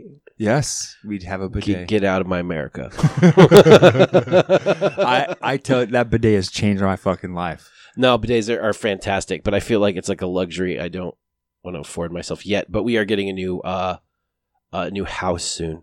That was $60. We're gonna get all the things. My asshole has never been happier. I'm tired of my asshole needs help. As but speaking of that, I have a helpline for assholes right now. Has COVID ruined your eating habits? Are your gutty works a hot soupy mess? When you run for the border, do you run for the bathroom? Here to help, Kablar, new with its anti-asshole chafing lubricant. You put drops of it on every food. It is petroleum based. Well, here's our advice. Eat some goddamn fiber and lay off the fast food. This has been a message brought to you by the Eat Local Commission. Yeah. Eat local. It's good for the economy and bad for you, and okay for you. And okay for you. And yeah. Okay no, for there's you. something right in that. There's something in that. So Manchilding is hard. Yeah, it's just a podcast where I basically talk about keeping my inner man-child alive through the various things that I do. I mean, it was weird too because it was like me and my co-host Josh. We had talked about doing a podcast together, especially when at the tail end of like the Kool-Aid Kids, when that was starting to kind of fizzle out. Rob's a great guy. He's just, he's Rob.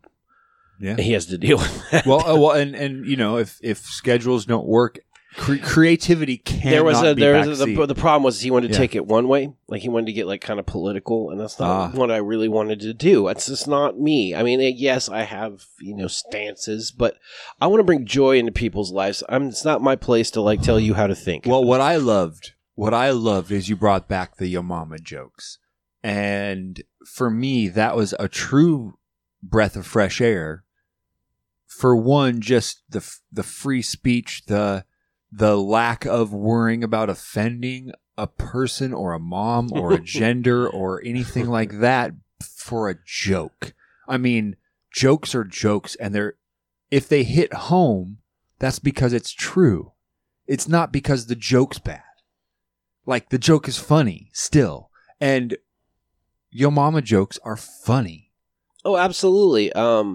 That's not a dead thing either. Like, basically, no. Yeah, all the Kool-Aid Kid stuff is going to get, like, the stuff that I liked about that is getting absorbed into, it's just between, launching Halo. This has been kind of like my pet project, but, yeah. And then now it's starting to get some traction, so I actually have to, like, put some time into it. But a lot of those are coming back. We're going to have bits and segments and, some high production stuff too is coming down the pipe. I'm setting all that up. I'm going to start doing, but Pedalboards of Doom is becoming its own thing too. Because I'm traveling so much for Halo, I'm going to start doing traveling reviews. Ah, good, yeah. Yeah, where I've got Victory Amplifiers was kind enough to donate me an amplifier to take with them. It's like a little mini head. Oh, really? With like a line out and stuff, so I can just plug right into my interface to do the reviews with. Boss is donating a little mini travel pedal board with like the road case. Yeah. I'm talking to you, Apiqua guitars. You know what this is. They are the guitars from Back to the Future. The little mini guitar he had with the big amp, those guys. I'm talking to them. I'm going to go meet with them when I'm in Texas about getting a guitar to use for while you're chupacabra hunting.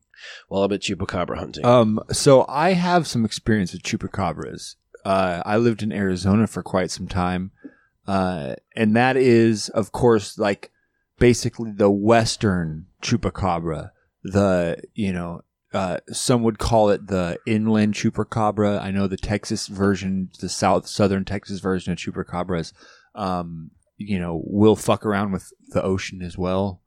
Being in Arizona, we're really landlocked, and so it was a different breed, a little a little angrier, didn't have access to, fish or anything like that. So I did some chupacabra hunting. They're nasty, man.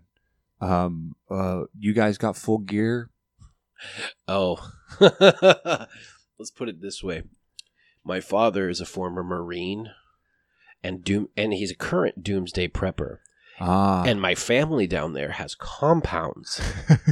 Legit compounds. We're going to one of those. Basically, I was told, don't bring a good pair of boots.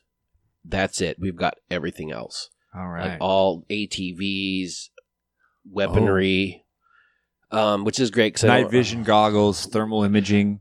I'm not even kidding. Yes. Yeah. Yeah, like all the things. Just short of a shooting out of a helicopter. Well, you get this. You're from Alaska, right? And one of the things is, like, when I talk about Alaska, because Alaska people are different. We're a different Texas breed. is definitely kind of like in there, but Alaska people, I always refer to it when I go back as I'm going back to where the wild things are. Yeah. Because, like, I just remember, like, going to bars, getting into, like, fist fights, and, like, just, like, this kind of uber elevated kind of manhood, kind of things that you had to go through up there that don't exist here. They do not. And I really feel like that's for the better. So I kind of feel like a caveman. Like when I first moved to Portland, I felt like a fucking caveman, dude. Oh, me too. I had to relearn how to talk because I would say things and it would like hurt people's feelings. And I don't want to be. I like being funny, but I don't want to be an asshole either. Correct. So I had to kind of like reset and kind of relearn how to do it. But occasionally, I got to get back in the wild. Like a civilization. I get tired of it. It's like the beginning of Moby Dick. Yes. You just get restless on land, and you got to go back out to sea for a while. I completely agree. So I have to do this periodically where I just bail. There's no internet out there. There's nothing. I'm like literally like going to be where the wild things are. Yeah. And with my dad, who's the same. Who's wild. He's a wild thing. He's a wild thing, man. Like we have that in common. With my brothers and stuff too. Like me and my dad are like very similar as far as outlook, positivity, trying to be positive all the time, and not, but if you press us, we are absolute monsters, but like you will get shit done in whatever avenue of. But we try to keep it upbeat, Sure. Like that's one of the things about like hard work or tempestuous like situations or turmoil is like your attitude is absolutely. That's a life lesson. Is your attitude is the most important thing. Because if you can approach it with some positivity and look on the bright side of things, overall, you're just going to have a better life. Well, agreed. That, I think the caveat is necessary there, though, is there's also realism to yourself where while you want to look on the bright side of things, you do not want to keep shining a turd. You have to be realistic with yourself when something is a turd and is not worth shining, right? So I think the double-edged sword there comes when one can be too self-critical and maybe I do this myself. I spend a little too much time overanalyzing some of the things that I'm worried about and maybe try and convince myself that they're a turd to not spend the time on it when if it just takes a little more effort. And I have to focus on the bright side to make it work. Your brain's trying to give you an out. Yeah. It's capital. It's capital R resistance. Yeah. It's, and overcoming that resistance is the path to success. There's a quote I had actually. Where is it? Reason is and ought to be a slave to the passions. That's a double-edged sword right there. That is a slippery slope, my man. I know.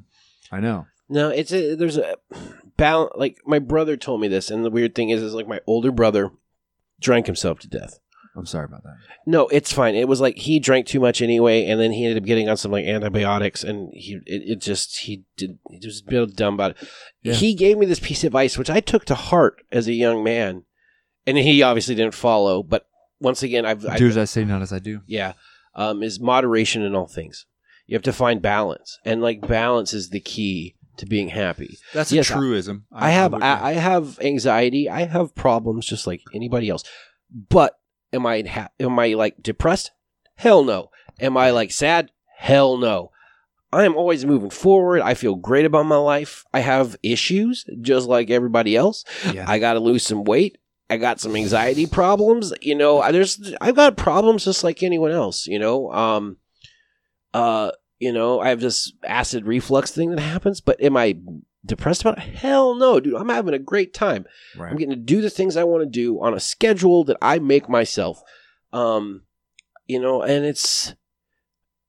I have the creative freedom to do all this stuff. And that's where like the Manchilding is hard thing is me trying to convey that sense of freedom and that sense of just positivity and just throwing it out. Cause I always relate that to the time, like when I was, you know, when you're happiest is when you're like, you know, if you think about it, so your childhood, I can remember my childhood vividly and I had a great childhood. So I'm trying to like take that energy and just pull it into the rest of my life. It's funny. Yeah. I mean, I had its shit shows just like anyone else, but there's like some very, like my first memory is my oldest brother dressed as a gorilla running out of the woods at my birthday party. I didn't know it was a gorilla. My brother was really good at juggling, like his circus style. Like, I mean, he could juggle knives, whatever, and like make balloon animals and just had a great time. I didn't know it was him. I didn't know it was him till years later. But I was like, oh man, a gorilla came to my birthday party and my mom threw me one with a bunch of Ninja Turtle actors. Whoa. And it was all my friends. Like my friends still remember these parties. I actually just talked to my buddy about one of these parties, like not 2 days ago. He's like, because he was, they're redoing my, when my grandfather passed, my aunt took over his house and she's fixing it up. And weirdly enough, one of my good childhood friends, like best friends, is a guy named Justin Whitmore. I know Justin. Yeah, you know Justin. Of course. Yeah, we were like thick as thieves. Really? Yeah. We still are, but we've obviously lost touch because we don't live in the same place. But he sent me a video from inside of her house, inside of my grandparents' house, of all the remodels. He's like, "You recognize this place?" And I was just like, "Oh my god!" But even they remember. You know, wow. I will give my parents one. If I'm going to give them any credit, is they would make birthdays and shit like real special. Yeah. You know, and like, I just remember the wonder and like, you know, like when I started playing guitar, I can remember like just air guitaring like at night when everyone went to sleep and I just have my headphones in and I'd just be like dreaming about fucking playing guitar, right? And I had no natural aptitude for it. And I just remember my dad sat down with me because he had gone through my cousins and brothers and stuff, and not many of them took to it. My cousin Dayton, I don't know if you know Dayton Williams, but he's been playing a bunch of music in Kenai now. He's like, you see his name popping up and stuff, but he took to it a little bit. But my dad was a little burnout teaching the guitar by the time that he got to me. Sure. But he still did. He showed me one song. I asked him to teach me how to play Come As You Are. You know, just like, because I couldn't figure it out. I couldn't do it. But my dad's like one of those guys that was like, in here, he just listened to it. He's like, oh, shit, man, sit down. You know, like, and he showed me. And then he never had to show me anything ever again. Really? You couldn't pull a guitar out of my hands at that point. I figured that riff out.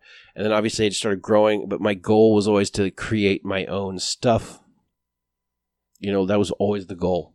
Yeah. Hence the reason, like me and you, we talked about this a little bit before, but we didn't fit into the music scene in our hometown because we're from the same place. Yeah. We did not fit in because we were always questing for something greater. Right. We didn't want to play in like a bar band. We didn't want to play like covers. Well, and what I did, I was in a bar band. I played covers, but I played 3 1-hour sets of songs I didn't care about to get to the 4th set and sprinkle in my original songs. Yeah, but it was a means to an end. Yeah, like you weren't there for that. You were there for something else. Yeah. I played strictly original stuff and with some covers like sprinkled in, but like, which was weird. No play in Kenai. We had a couple of shows when I had a band, remember the Bumpin' Uglies? Oh, yeah. The Irish punk rock band? Yep. We got a lot of play in town. We did a lot of big shows, like big shows that the town had never seen.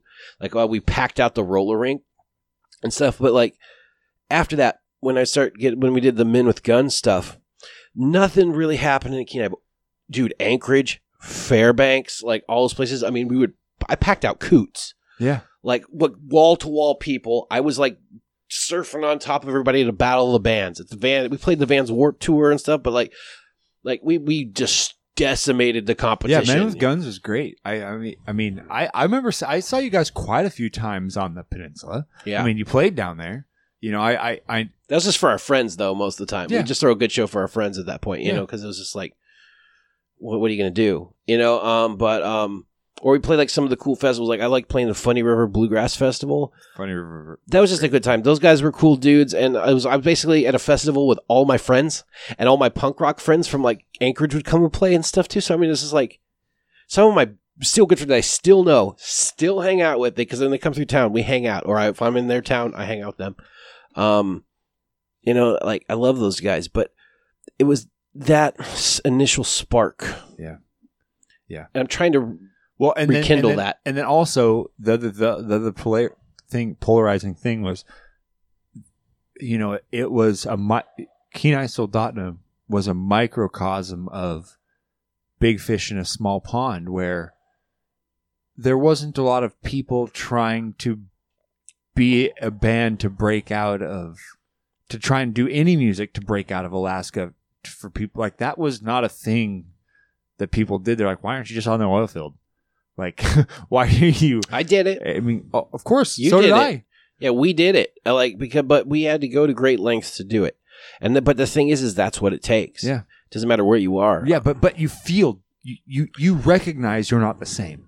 Yeah, as everyone I else. resented it for a long time too. Yeah. I was like, why won't these people want to? Why doesn't like everyone think like, you know, I'm a butthole or something? You know, like why does no one want to play with me?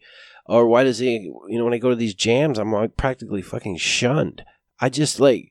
I was literally shunned at these things, and people just didn't get my music or something. But yet I would go to Anchorage and I would wreck. I mean, I would just like, I was a freight train that could not be stopped. And then I come down here, and unless it was a festival or something fun like that, you know, I would just get like nothing, man. Like just,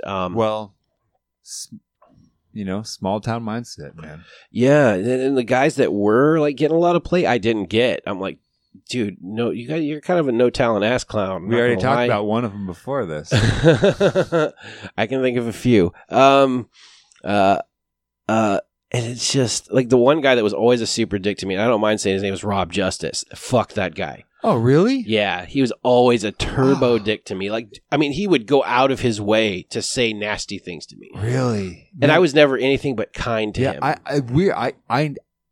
I didn't ever know him that well. He played music with my mom quite a bit. He was ran in that circle. I don't know. He never seemed like a dick, but granted, I wasn't anywhere near competition or in the same. I was direct competition. Yeah, and he was just a butthole, and he would do things to discourage me, and he would go out of his way to like. There's one thing he did. I'm not going to say it because it is that fucking heinous, and wow. One of the things is you can still be mad about stuff, but you know, I've let it go. Yeah. I'm still not happy about it, but like, it's not something I'm going to dwell on. But the one dude that was turbo excellent to me was Whitey Diamond. Timothy Diamond. Rest in peace. Yeah, rest in peace, man. That dude picked me up by my bootstraps. I came back tail tucked between my legs from a tour. And shout out to Liz too. Yeah, Liz. Liz is amazing too. Yep. I have one of Whitey's guitars at home. Do you? Yeah, it was bequeathed to me. And it is one of my most valued possessions. I play it all the time. It's actually, you know how Whitey would always deck out his guitars? Yeah. Like he put ebony pins on them. He would sign the back of the headstock, and you put ebony bridge pins, or like if it was an electric, it was always the same aesthetics. It's got all that. Beautiful. Yeah, it's this old Guild acoustic that he used to bang around on all the time that Bob Sather dropped. So it's got a crack in the back that's been repaired. But thanks, Bob. Bob also has like helped me out a lot. Yeah, you know, back in the day. He loaned us a PA in the Bumpin' Uglies, like a real PA. That's why our like these big shows and stuff were super turbo, was because we had like a proper PA. You know what I mean? Like with subs and like enough wattage to get it done. And like Whitey at the roller rink, Whitey was the one on the soundboard. Oh yeah, yeah. I love those roller rink shows, man. Yeah, those things were awesome. You know, it's one of the things I want to try and bring back when shows start happening again. Is I'm going to start I got a fun group of guys, and we're going to start I'm going to book the funnest bands I can, and I know them all around here now. Yeah, and just throw like there's this one band called the Streakin' Heelys. that are just wild, absolutely wild. But it all stems from that initial childhood wonderment. And when you were a kid, let me ask, because you have a running a theme kind of was you're always battling an insecurity. Insecurity about yourself, your own worth, if you can keep up. I think it's a tortured artist thing. I deal with the same thing. I'm always checking myself against the outside to know if I stand, if I can compare, where do I fall short? What do I need to work on? And I recognize it comes from a place when I was sold kind of a hero mentality when I was a kid on there's a person who's a type of person who maybe embodies this image. And if you don't meet that, maybe you're not successful or you're not good. Did you have one of those people that was kind of your embodiment of what it meant to be cool or in or something? And I did. Is my oldest brother, Aaron. Oh, good name. Of course. Makes sense. Yeah, he was sort of my hero. Yeah. Up until I was about 19. That's when he passed. And then, I don't know, like, it's weird too, because like, as I learned more things about him and got older, and maybe started analyzing things. Hindsight. He was super flawed. Of course. Like, well, that's why they all more flawed than most. Isn't that why they say don't meet your heroes? Yeah, but that didn't dissuade me. You know, he was just as flawed as anyone else. He was a human being.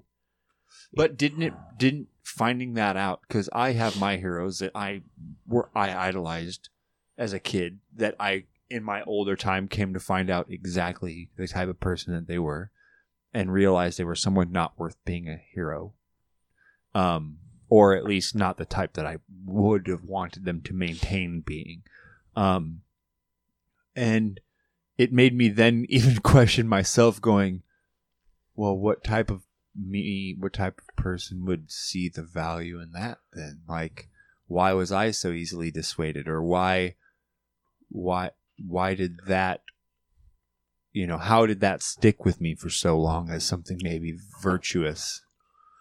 When I turned 30, I hit escape velocity for that basically hero worship. Because what had happened by the time at 30, I had this, long stream of accomplishments that I was riding on. And I felt like I was finally, getting on my feet and getting my shit together and escaping a lot of the tropes of my adolescence, and like the mental hang-ups of, mental scars and stuff like that. I just kind of escaped all that, where I felt like I was on a trajectory. Little did I know I was heading into a nightmare, but I kind of escaped that velocity where I wanted to focus on me doing things, not like focus on hero worship or like idolizing people. Right. I just wanted to focus on like what I'm doing, and my worldview became narrow in that degree where it was like, I'm just like, I can't process all of this. So what I'm going to do is I'm going to focus on just this. Blinders on. Yeah, I mean, I'm still open to the idea of things coming in from the outside, but I'm not obsessed with it. Yeah. So one of the reasons I kind of go dark on internet sometimes, of course, with publishing tools, I don't have to be on there all the time, but, it's the reason I'm doing this trip, to go out where the wild things are and, kind of do, that kind of stuff and just reconnect with the not this digital world that just seems overwhelming. Yeah. But yeah, as that disappointment though was definitely the catalyst for me just like abandoning hero worship entirely. Is I had a hero, was terribly disappointed, and then did you revel in that? Like, did you kind of rebel against that bum out for a while, and that's why it culminated, you said, at 30 and you lost it? Was there a bit of pushback? No, there were some experiences that reinforced it over time. So it wasn't just that experience, but I got to meet a lot of well-known musicians just doing the very thing. I played in this band called Mondo Generator for a while with Nick Oliveri from Queens of the Stone Age, and then I got to meet a lot of like these people, and there's over time various other people. But I just realized that they're just human beings like me and you. There's nothing like magical about them. There's only two guys I've met that I felt were magic. Henry Rollins. That dude is magic. But his philosophy resonates pretty hardcore with me because it's similar. Yeah. And Tom Waits. You did meet him? Briefly. It was like a passing, but I got to like watch him with people, interact with people. Not like on a stage. And he's magic. I got to meet Les Claypool. One of my heroes. We have a mutual friend. And we went to a wine tasting at their last concert when they played Edgefield. Yeah. And then hung out for a little bit. I know him through Nick. Yeah, I have tickets for... I do too. I know exactly what you're going to tell me. I have tickets that are just kind of like, when it happens, and I will be there. Well, I'm going to see you there. Yeah, we'll have a beer together. You will see me there, dude, because I will be there. Yeah. That last show they did was absolutely fantastic. With, I don't remember the opening band, but Mastodon. I've seen them. Mastodon's amazing. Yeah, Mastodon. Actually, I got to see them like 2002, 2003-ish. Oh, Oblivion. Or, on the... not Oblivion, the album before Oblivion. Yeah, it was when they were touring with Mastodon on Leviathan. Oh, Leviathan record. That's right. And like, I got to see him at the House of Blues in Las Vegas. Ooh. That was cool. I went with my buddy. One of the reasons we talked about this earlier too, and we were going to turn this into a whole thing, is I'm getting ready to go to my 20th high school reunion. I know it's a big number. Yeah. But one of the reasons I'm prompted to go is a very good friend of mine from high school. We've totally disconnected because he went to West Point and I went on tour, and it was like we just kind of haven't seen each other since high school, right? Yeah. He did the military jam. I was road dogging. He reached out, and one of the things that we bonded because we went to see Pantera. We skipped school, drove up, and did into the Pantera show. Underage. Yeah. We made it happen, and by God, I'm really happy that I did that because you got to see Dimebag live, get to see Pantera, in their prime. So, but he prompted me to do that, and it's just, but it all boils down to hero worship. I abandoned that. I just kind of focused on what I'm doing, and creativity is one of the things I tried to cultivate was like creativity on demand, where I didn't have to be in the mood for it. I didn't have to do all this other stuff. You brought that up. You had a couple songs you played me, and one I want to play for everybody because it's amazing. It's truly amazing. So what I think we should do is let's bust out one of your records. Okay. Pick one of those. I got it. What I have here is one of my most prized possessions. My darling wife bought this for me. And my father, as a combined Christmas gift, is a Megaforce pressing of Ride the Lightning. This is Ride the Lightning, Metallica's Ride the Lightning, as it was intended to be heard, original mix on the format it was intended to be heard on. How you would have bought it in 1984. Yeah, this is literally the bee's knees. So the question is, because that album is fucking amazing. I think it's their second best album. Oh, let me clean it. So what are we going to listen to? We are going to listen to my favorite track on this album. All right. It is track 4 of side 2, The Call of Cthulhu. Yeah, dude, it's my favorite. Like, it is. It's one of my favorite pieces. It's a masterpiece. It is.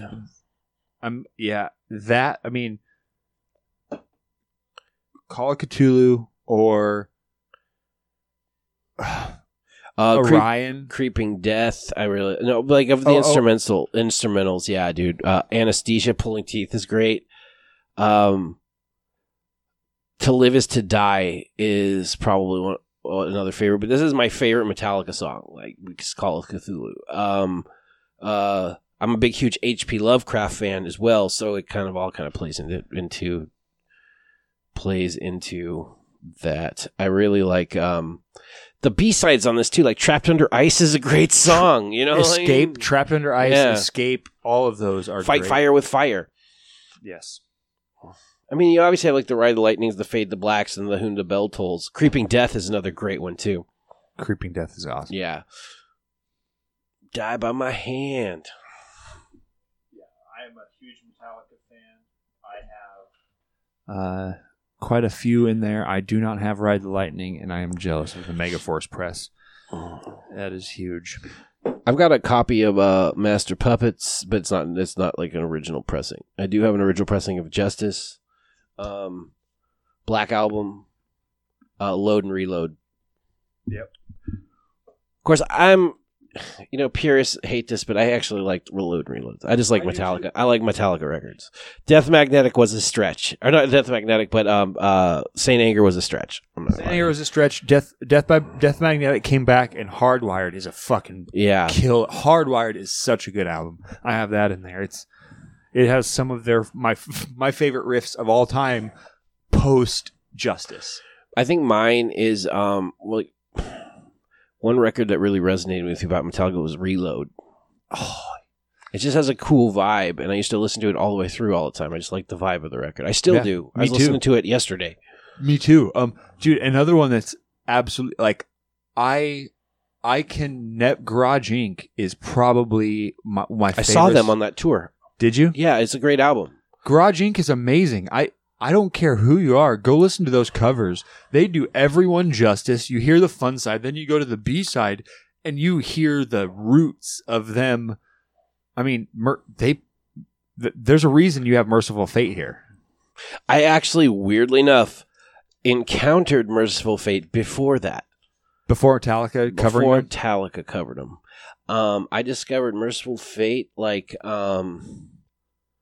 probably my freshman year in high school, because there was this record store called Subterranea in Anchorage, and I was a goth kid. I know that about you. I fucking own it, right? Black nails, makeup, I had black hair anyway. But real goth, not emo 2000. No, quote like spikes. I was kind of like black metal gothy. And so we would go to that store and buy records. Yeah. There were CDs at that time. There were tapes. Did you listen to The Cure? I did not. Okay, so no, I was into metal. Yeah. And I was into because one of the bands that really grabbed my attention when I was a kid was Frank Zappa, hence the reason that I do weird shit. I have Frank Zappa in there. Yeah, I have plenty of that. My first record I ever owned was Apostrophe. Yes. Oh, I love that album. And Nanik Rubs It was my jam. But I got into metal because of Thin Lizzy. I listened to Thin Lizzy, and one of the things that drew me to Thin Lizzy was dual guitar leads. Yes. It's just like the way they interact, especially like stuff on like the Black Rose where it's Gary Moore versus Gary Moore, and he does that solo in the Black Rose. But and then I really liked cool ass metal bands, and I was listening to stuff like Celtic Frost and obviously I found. God, people are hating for this, but I found Slayer a little gross, pedestrian. Yeah. I like Metallica because it had In Flames. Were you listening to In Flames back then? I did listen to a little bit of In Flames, but I was kind of going farther back because this was about Yngwie period. Okay, sure. So you hit Yngwie period as a guitar player, and you start seeking out things that you like. And Mercyful Fate, the guitar team on this, is absolutely stupendous. Oh my God, it hurts so bad. Amazing. Yeah, it's just. Oh, dude. Well, Mercyful Fate is why you have the Kirk James duo, and like Michael Dinner and Timmy Grabber. I mean, those guys. That was the bass player, and then like Hank Sherman and stuff, dude. Like on this record, Melissa. Forget about it, dude. It will crush your soul. It is. Once again, I just listen to this record all the way through most of the time. I love every bit of it. But let's listen to some Call of Cthulhu. Love it. This riff. It's fine. It's a lead in. Listen to that. I know. This riff was what made me want to learn electric guitar. To maybe practice alternate picking. Maybe practice,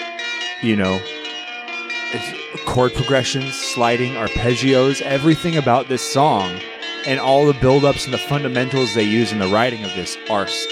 If you learn this song, you will be a decent guitar player. Oh, sure. I mean, like, I know all the riffs from Kill 'Em All. I can play all those songs straight through. Ride the Lightning. Yep. I mean, shit, dude. Like Master of Puppets and Justice for All. I know every riff, every solo. Oh yeah. But I love the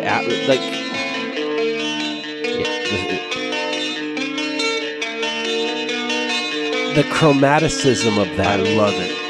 There's that, hear that chromatic note on the 3? It's just, And this is Sans Orchestra. Well, Cliff was a genius. Yeah. The reason it resolved right there was the bass came in. It wasn't the guitar work doing the resolving. No, the guitar is just plowing. Its arpeggio is just straight through. And then you get the second guitar coming in. Like swelling. Cthulhu fucking rises. I love the wah. The bass is so nasty. Yeah, dude.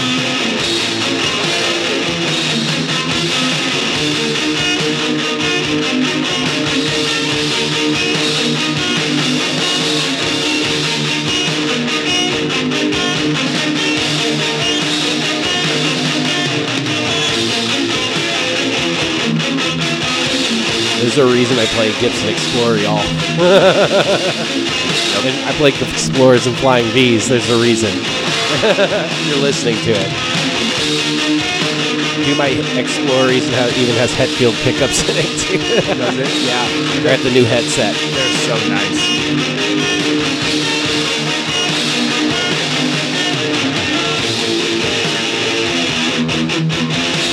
I love the shift in the riff there. Yeah. And now their full power chords are like, we're giving you everything of the heavy. And it's just, I mean, they're chopping, they're lumberjacking. Because there's not a lot of saturation in that game. That's just a guitar hit real hard. Oh, yeah. Yeah, that's all angry 21-year-old downpicking. Yeah.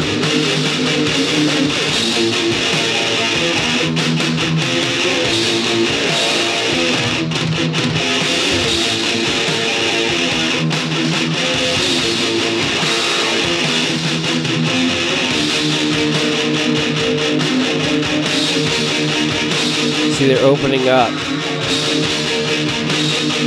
it's getting wider and wider and wider. Because they want you to eat And this. then they lock in. They're all doing the same thing. It's just something that gets lost, I think, in today's music a little bit. There's times where you just gotta lock in together. Yes. And I love how Metallica wouldn't soften it for the solos. They played harder for the solo. Like the hardest riff was in the solo. Yes. That's one of the things I love about being a lead guitar player. Is and one of the reasons, I'm starting a band now with another guitar player, which I haven't done in a while, because I found a guy. And we're gonna it's gonna be hard, dude. We're gonna be rocking hard.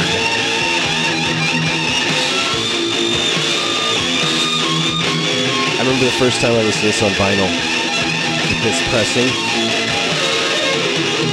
Magic. It was a magic time. It can only get so hard.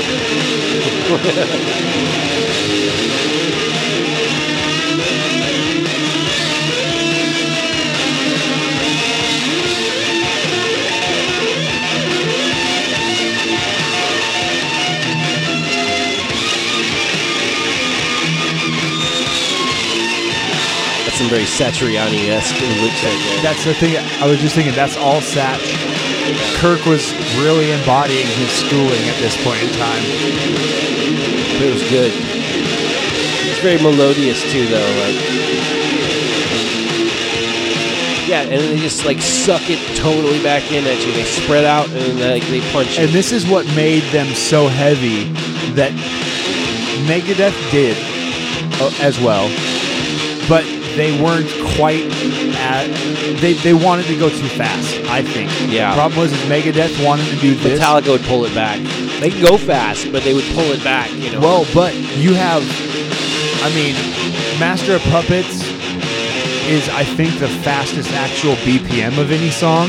Damage Inc. plays faster, but it's half time. Dyer's Eve is pretty tempo-wise. Yeah, it's pretty fast. But those are nowhere near tempos that Mechanics had, or you know, pick anything off of Rust in Peace. Like those are fast songs. Yeah, but they're hard to play too, because in the sense that you've got the best right hand in the business. You know what I mean? Like. Because, like, to play Master of Puppets correctly on guitar, you have to down pick it. If you alternative pick it, it does not sound right. Correct. But there's certain parts of it that are alternative pick, and you got to know where they're at. Yes. And then it sounds right. Like, Hetfield's the reason my down picking can't be defeated. You know, like, dude. Yeah, that's all of my. Because I play with a pick on bass. I don't play with my fingers. I play with a pick. I ground my teeth on Hetfield riffs. I ground my teeth playing electric guitar and getting my fucking picking hand so tuned in with my left hand that when I became a bass player, it made sense to just keep up that connection. I mean, there's a reason this hand looks like it does, dude. Like, it's like, but my alternate picking is also very on point. Like, so double escape. Because, yeah, you practice that. Yes, I do. I don't really practice alternative picking anymore. I got so into it at one point, I took it about as far as I thought it could go.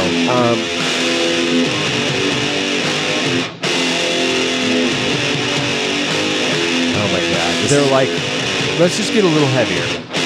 Yeah, it's not heavy enough, guys. You gotta get your shit together and make it even heavier. But only at the end of the song. Yeah, but just back when Metallica didn't give a shit about being on the radio or selling records, they just wanted, like, we're gonna hit you as hard as we can, and it's very much a culmination of a lot of great influences. Of course, they took, you know, the duality of bands like Mercyful Fate and Diamond Head for sure. Diamond Head was the closest to this that it was.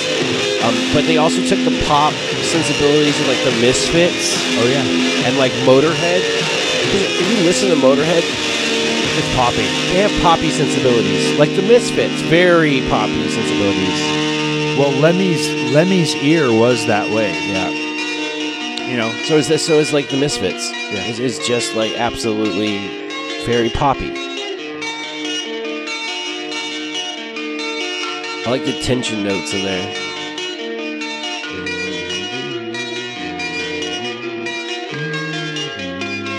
I write a lot of stuff with like a drone note in there or something that climbs in the middle of the chords. Yeah, that's Oh, wait. It wasn't heavy enough.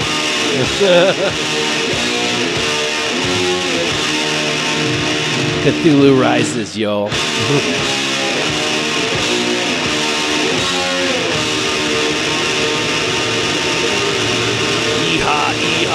Cthulhu Sledgehammer. Metallica, motherfuckers. Yeah, that was Call of Cthulhu by the band Metallica on original Megaforce pressing. It's one of my favorite things about vinyl in the world is you have to pull it out, you have to handle it. It is a manipulatable, physical audio source. Yes, sir. You do not get the satisfaction. The only next thing that goes close to that's cassette tapes. For me, as far as the feel, lyric jacket. As it was intended, as it was in the beginning. This is the only way you could know who wrote the songs. And what the words were. Well, do you remember getting records and like popping open the jacket or like a CD and like popping open the jacket and like staring at it while you like listen to the record the first time? No, the thing was for me, it was cassette tapes. Before fuck CD jackets, going to Kmart and buying in Kenai and buying cassette tapes because they would fold out 8 or 9 squares, and so you would get this long fold out outside of the inner jacket. of the cassette tape. You pull your cassette tape out, I was you around pop it for in. cassette tapes. Oh, of course. Man, that was really my jam. Like studying those inner jackets. Man, it was For fan club information, Metallica, Metal Militia, 345 West Riverside Drive, Roseburg, Oregon, 97470. You know whose address that is? Whose address? Ron McGovney, That doesn't surprise me. the original bass player before Cliff joined. That's Ron McGovney's apartment address from back in the day. I didn't know that. That's actually a new piece of information for me. Yep. He would get mail, and then people kept getting mail after he moved out of that apartment. The next people moved in, they would get Metallica mail and just have a forwarding address, and that was like a forwarding station. That apartment was basically a forwarding station for Metallica merch and fan stuff for forever.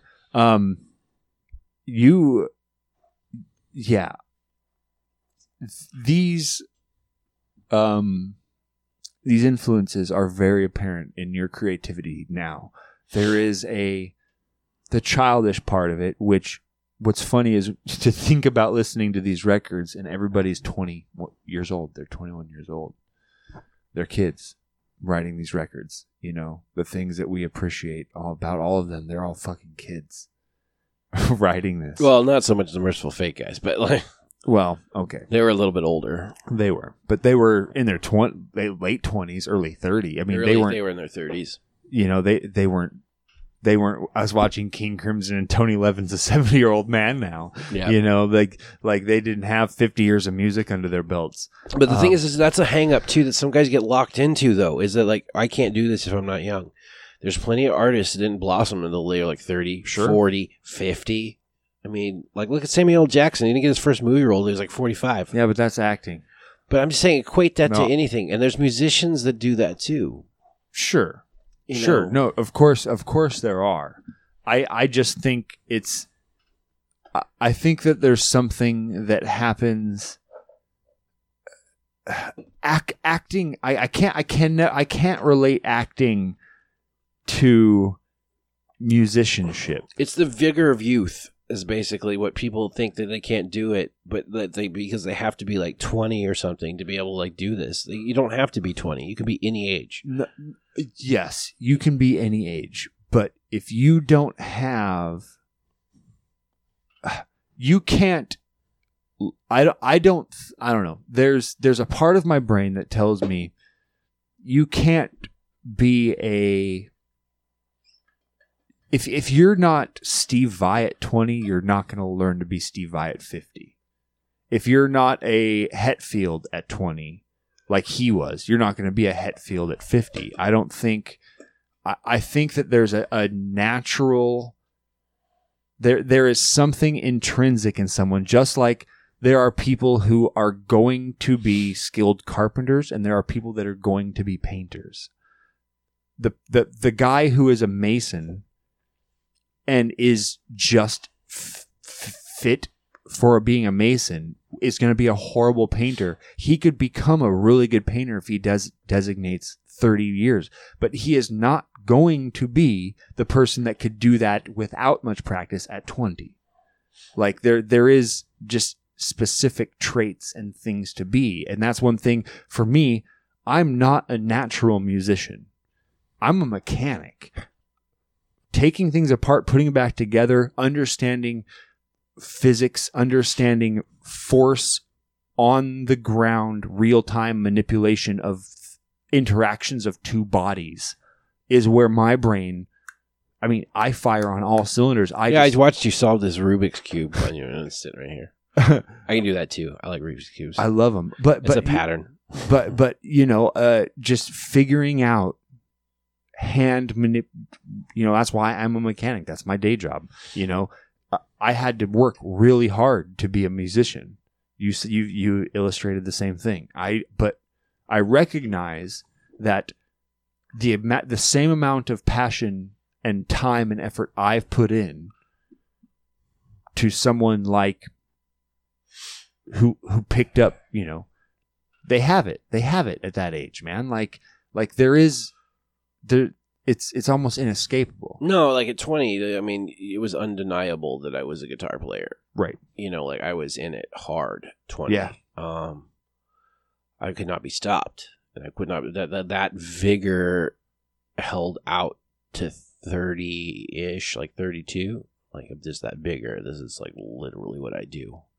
And I was doing it. I was, playing in bands, doing stuff, touring. Got some international stuff in there. Some really big crowds and stuff. But like at 32, my priorities shifted. But the thing was, I wasn't a talented musician, initially, but I became that because what I did was I leaned into my strength. My strength was being able to assimilate information and understand it and then translate it and turn it into my own thing. And I learned how I learn.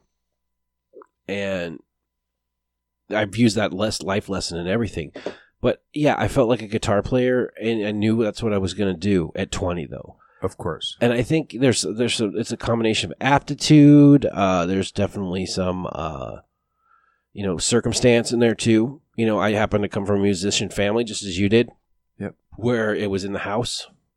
But I was way, definitely an outlier.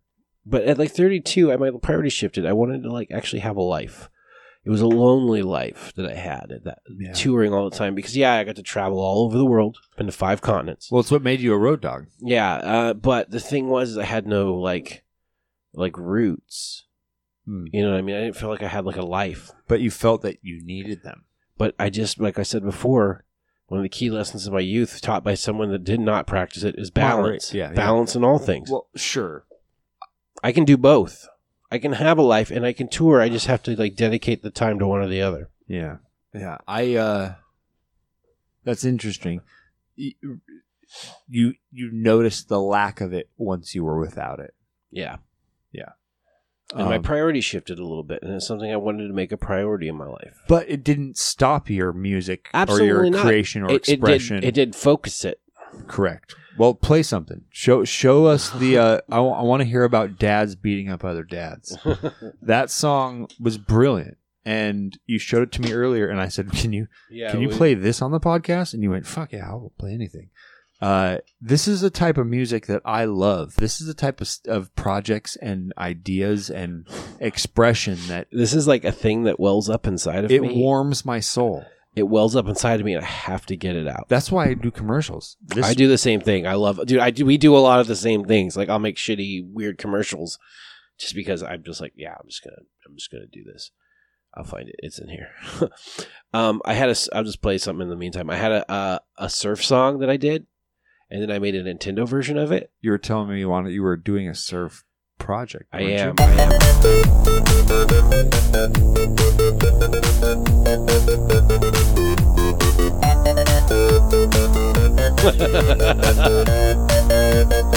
Wait, here's the good part.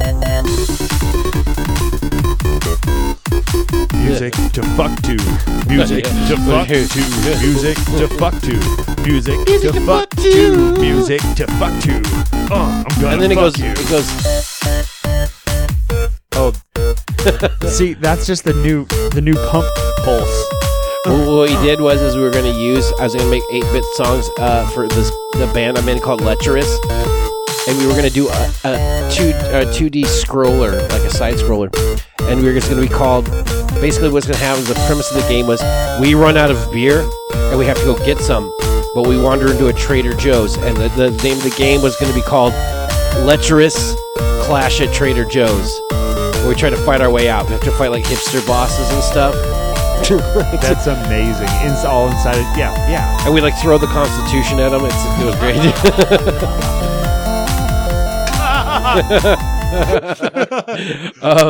And just no one was safe. I make fun of everyone. Correct. Nobody in my life is safe.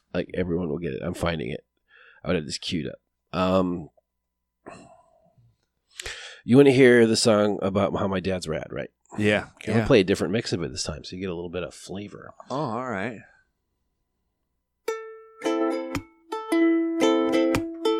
Oh, yeah, this one's different. It's a little more realized.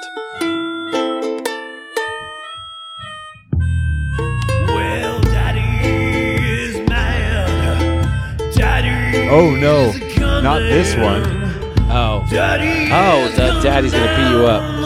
Yeah, I love this song. Yeah. This is great. You've been bad, now you'll be sad, 'cause Daddy is coming down the mountain.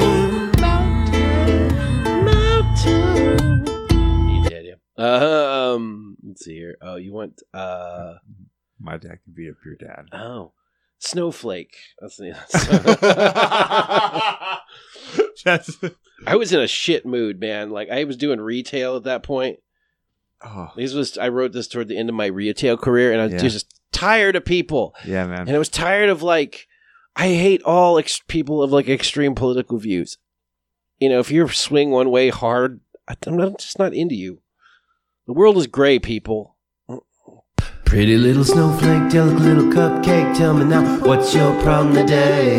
Something set you off, really piss you off, did you not get your own way? Well, I know a way, we can settle our differences today, I can show you. I love the vocal fry here. I know a better way, 'cause my dad can totally beat up your dad. My dad can totally beat up your dad. Cheers, everybody. My dad is 5 alarm. Your dad is Pepperidge Farms. My dad's strong like Hercules. Your dad sits down when he pees. 'Cause my dad can totally beat up your dad. My dad can totally beat up your dad. My dad can totally beat up your dad. My dad can totally beat up your dad. My dad can totally beat up your dad. My dad can totally beat up your dad. My dad can totally beat up your dad. Yes, that, my friends, brings me so much joy. When I literally hear that and I get goosebumps, I feel incredibly happy on the inside. Were you into computer gaming? 100%. Okay, in the 90s. Yes. No, this is exactly what I'm gonna do. Game Changer Audio pedal. One thing they do for Pedalboards of Doom is I review pedals. Game Changer sent me a pedal. Okay, so it's a legend. There's a dark legend. There was a game that came out, and the soundtrack for that game was just savage. Like you could take the. What game was it? I'm gonna give it to you. You're gonna have to guess it. Okay. I won't tell you the game, but you could take the disc and you could put it in your CD player, and if you skip track 1, it would play the soundtrack. You just don't say it. And so.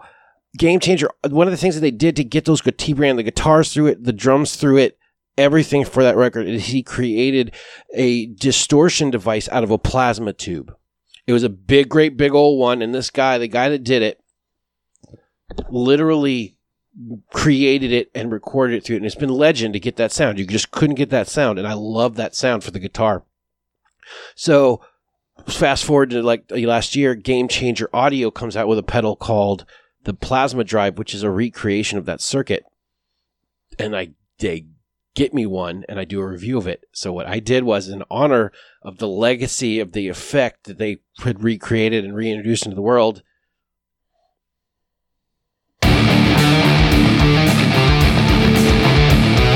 that's Quake 2, buddy. I ran the synths through it, the drums through it, everything.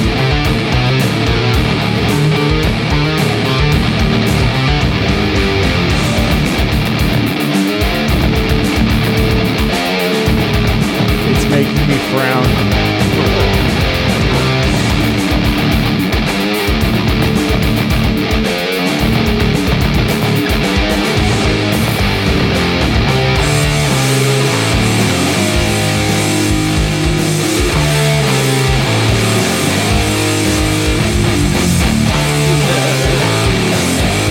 Hear the synths in the background? You're doing a thing? Even the counter melody I got in there. Here it goes. Hear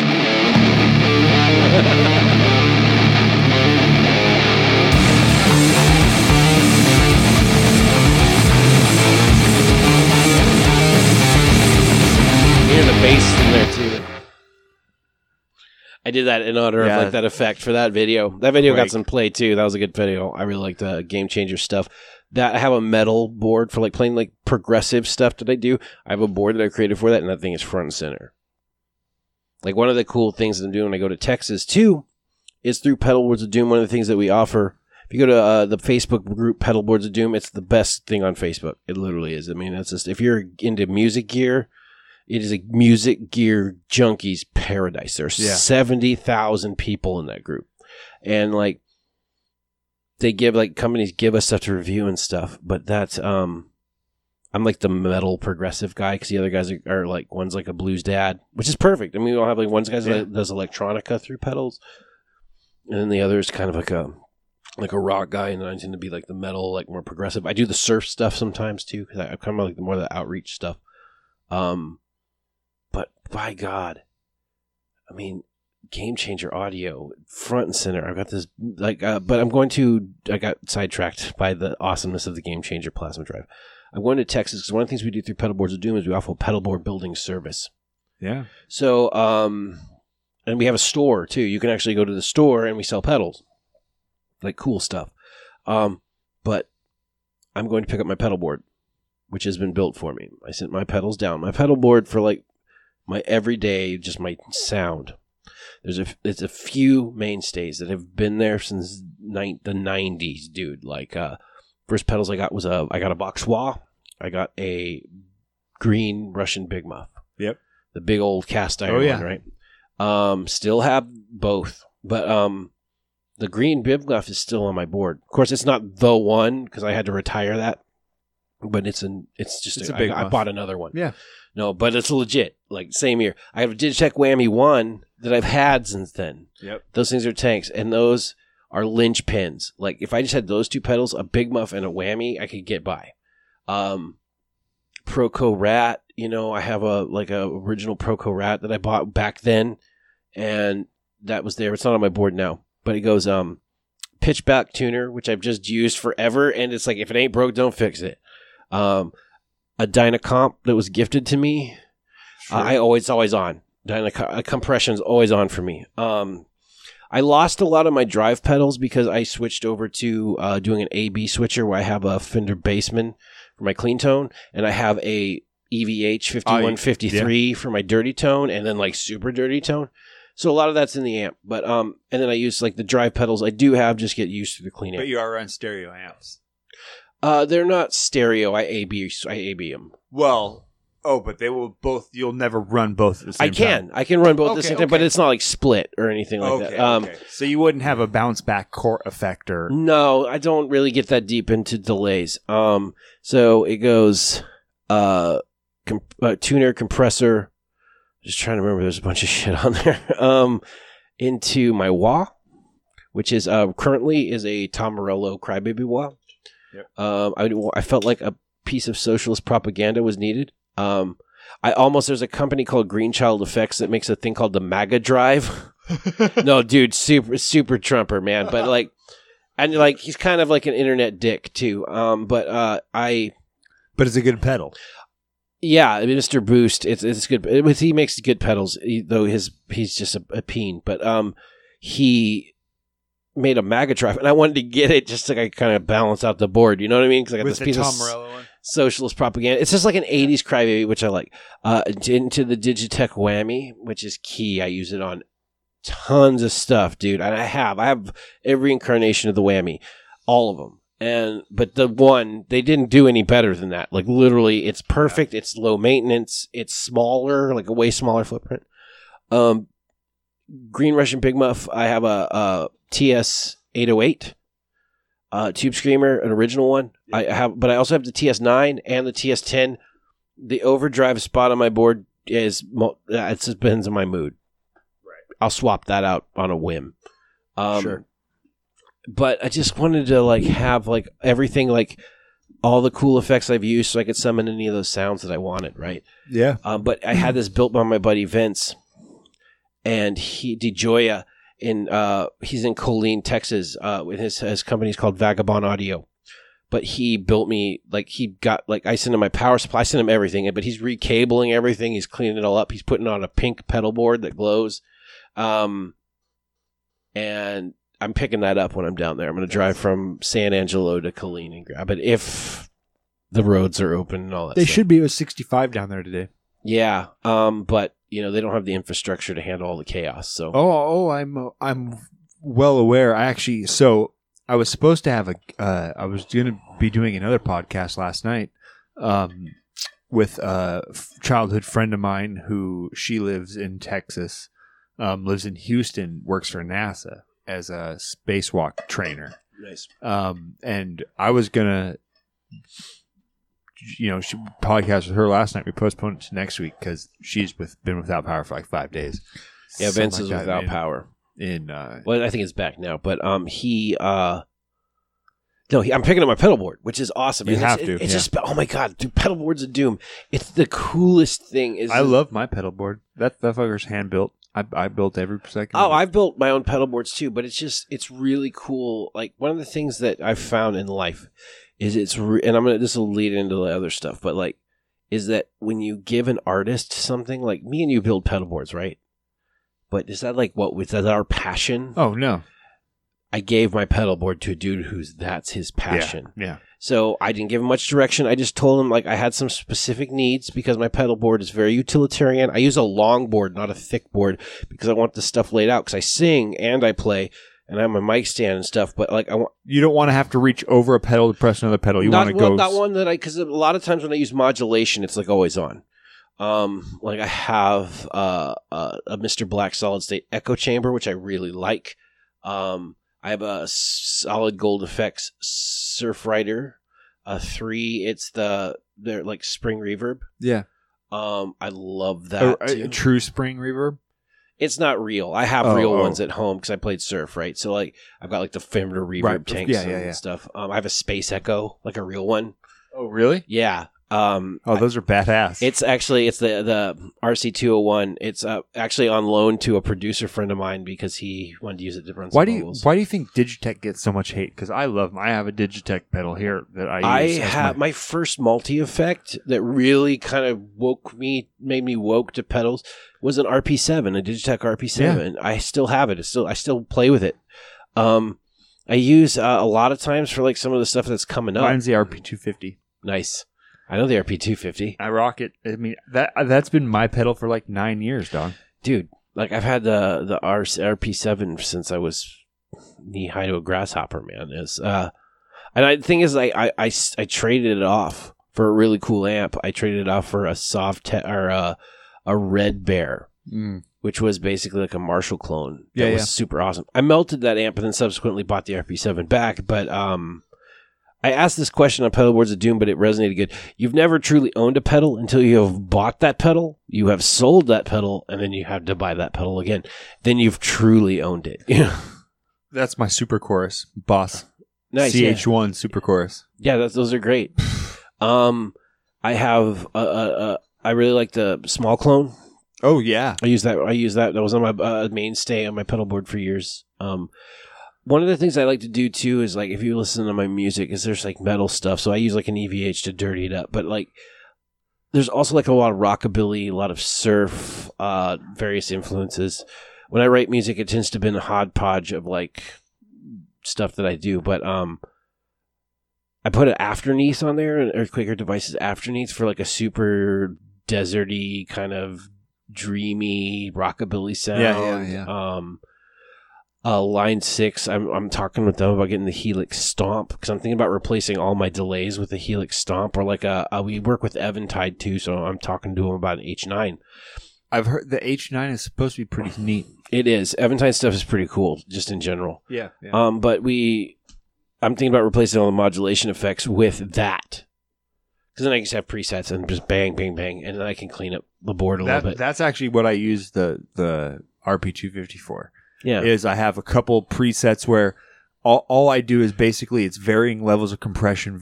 Is that for your bass? Is like a bass rig? Yeah. Well, I can see how like that stuff too. Because like some of the stuff on this pedal board is just for my bass.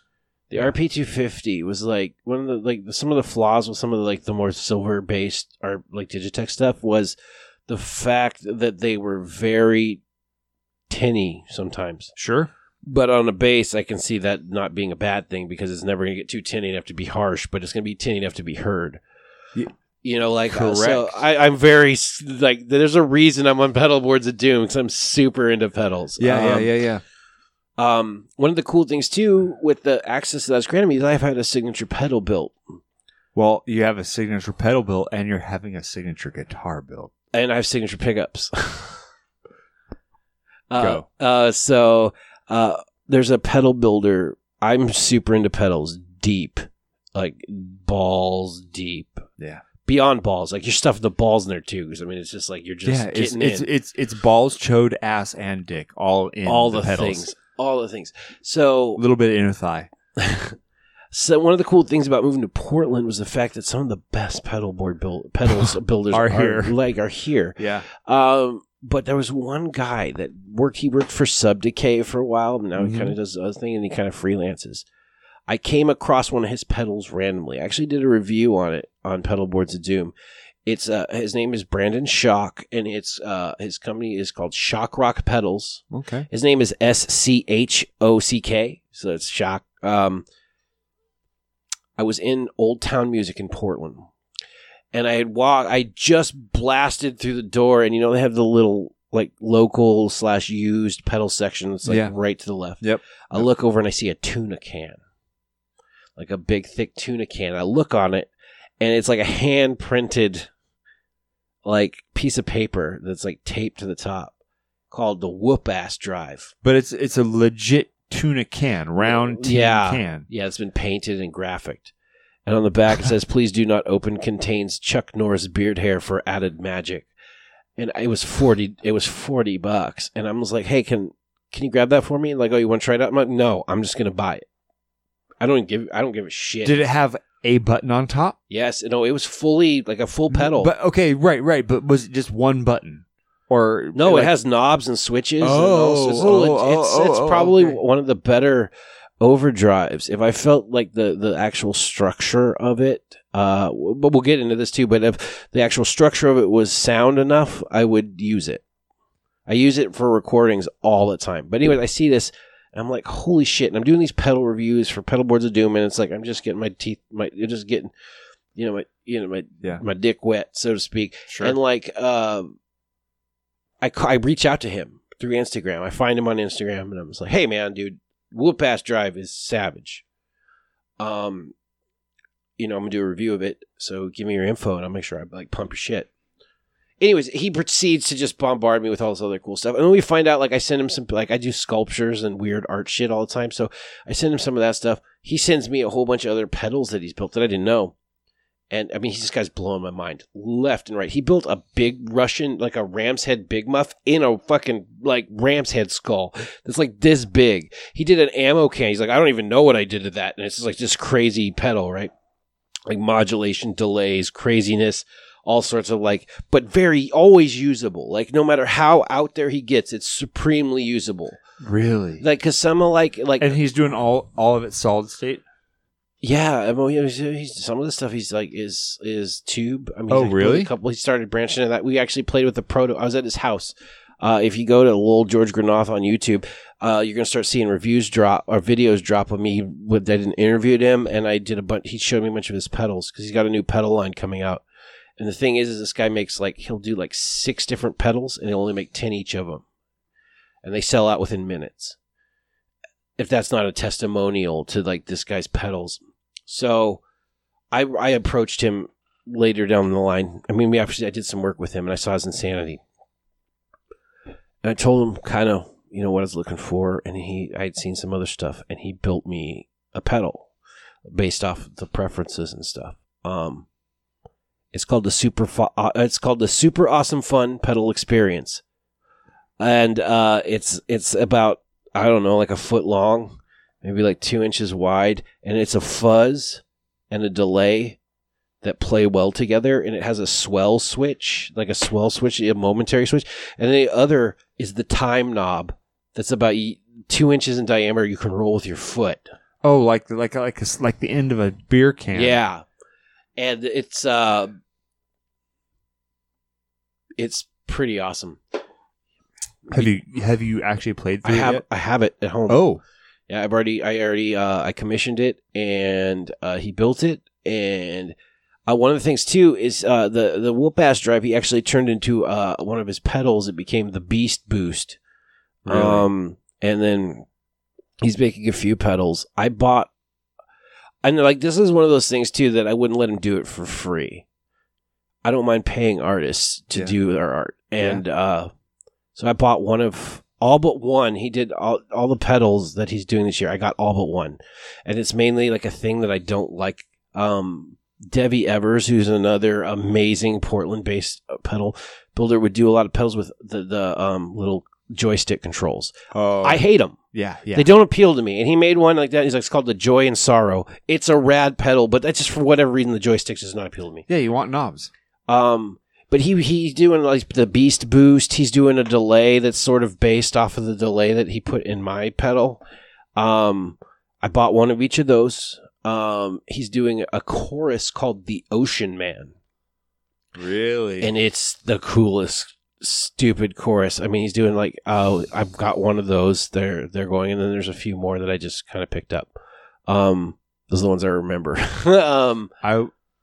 I am such a fan of a chorus pedal. It's the best chorus, and basically it's got this Lovecraftian piece of art on it, a lot of different modes and stuff. And there was an artist who goes by I can't remember his. Gosh, I'm sorry, dude. You got me drinking whiskey and losing my mind. It's all right. I love it. I'm glad you're here for it. Let's see here. I can't remember his hand. His name's Michael McLennan. I know that. I just can't. Oh, he goes by Moon Toboggan. But he did the art for Ocean Man.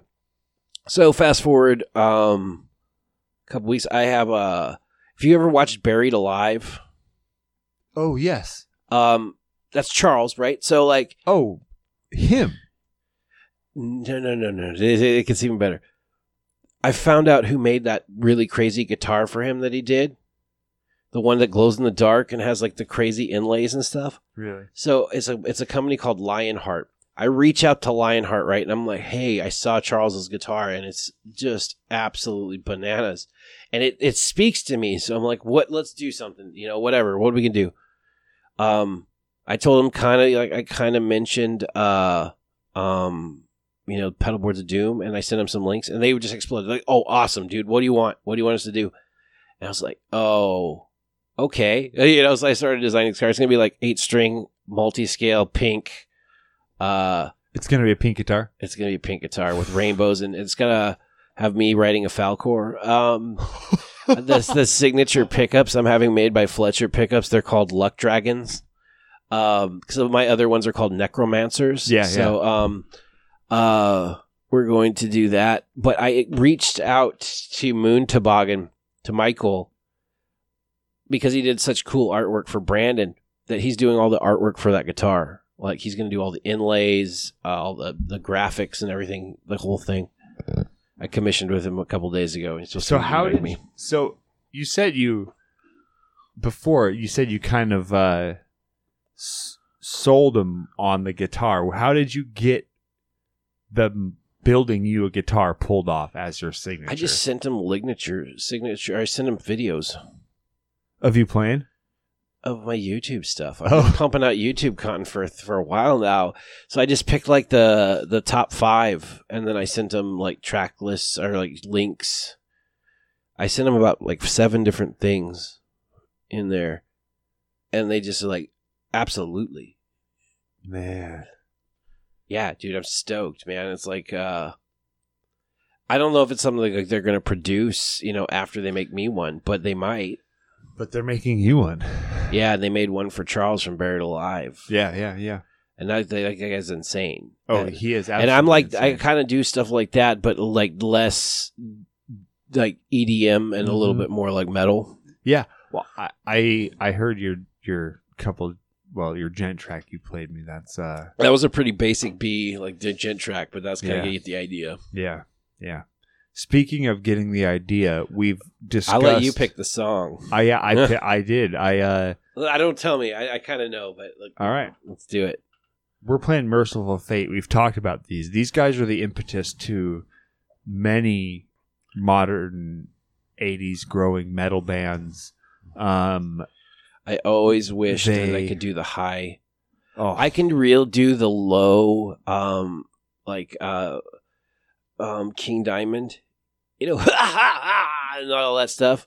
I will open the door, but I can't do the high King Diamond.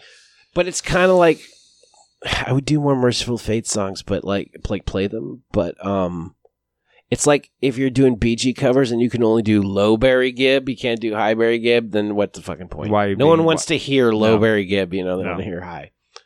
I hope I got this drop right. I think you did. A little early. That's all right. That's the end of Evil. Track 3 is my jam. Really? Oh, yes. Into the Coven. I'm a track 2 guy. Dude, Chris LaFaro's a track. You'll get no complaints from me. This wasn't a bad spot to come in either. I know. What a great chord progression. I remember being like 12 and just rocking these riffs. I had a Gibson Flying V. And a PV Classic 50. I love the modulating chord progressions. This was like a taste into music theory, but still metal, and it's so accessible.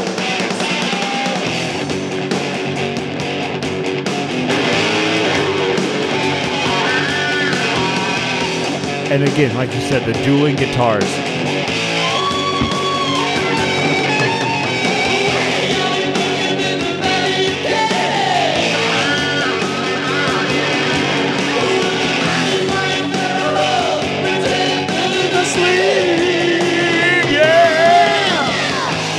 No one wants to hear Lowers.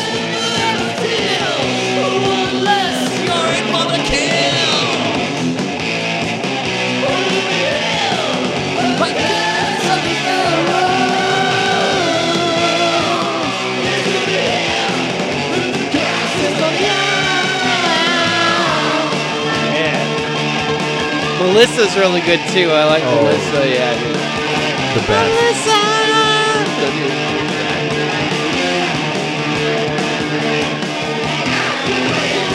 I love how they do like the backbeat come in again.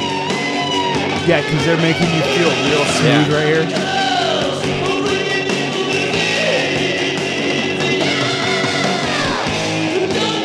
But then they start stepping. Yep. Yeah. Brilliant band.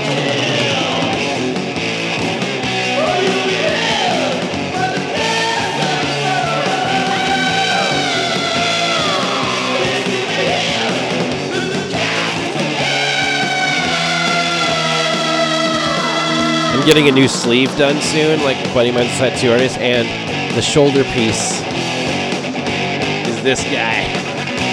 You know that I wouldn't tattoo a band on me, but Mercyful Fate is one of those bands. I've saved this arm for, I'm doing my 13, my top 13. Nice. And so I'm going to have a tribute to all my 13 favorite bands. Basically.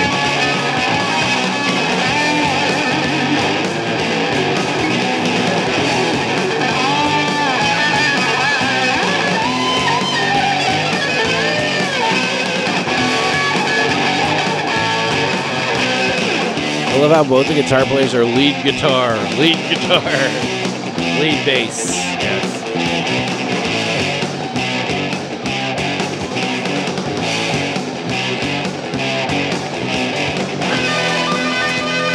And even there, everybody got together and did the same thing. Made it tight.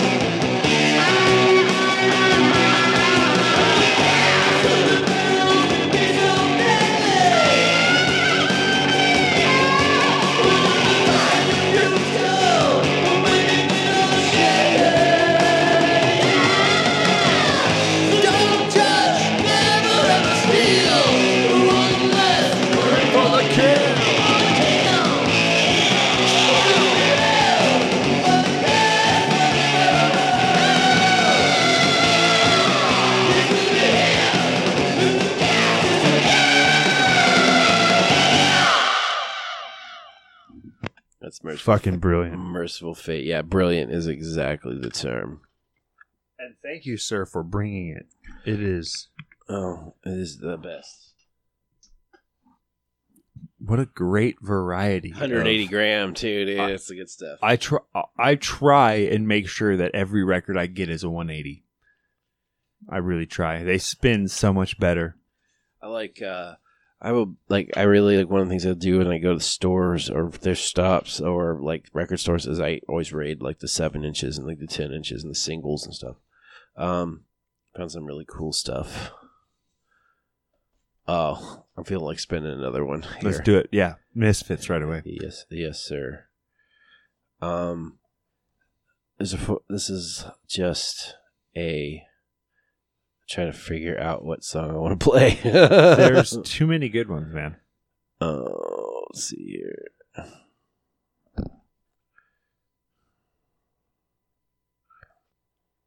Oh, yeah. I got it.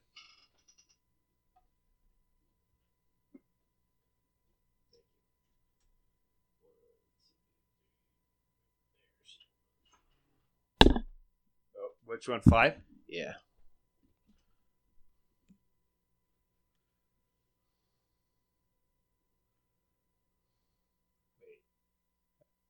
I got it. Oh, there's 9.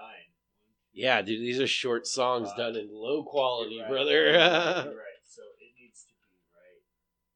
There you got the bird's eye view. Yeah, that's why I put that lamp here so I can get actual good straight down. Nice. All right, yeah, hit it. So here we go. I hope I got a good drop. Oh, nailed it. It's like go-go music.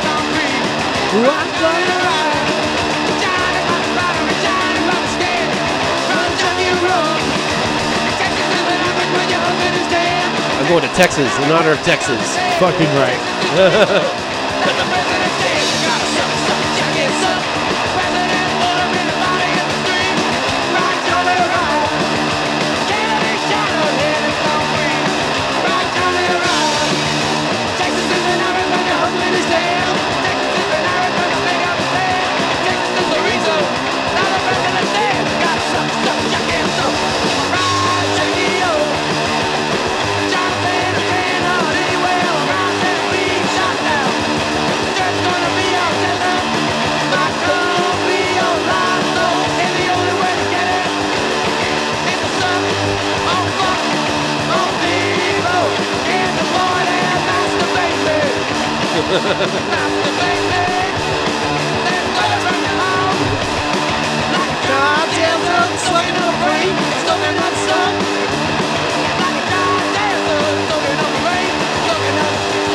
Like the Misfits were part of my musical awakening. Yes.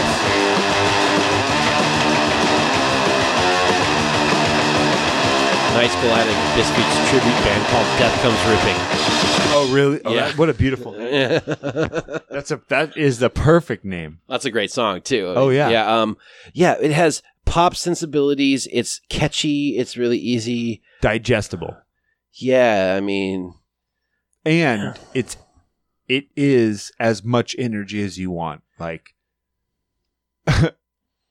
fucking amazing. And these are the best. Like, this is about as good as it gets for Misfits recordings. Like, yeah.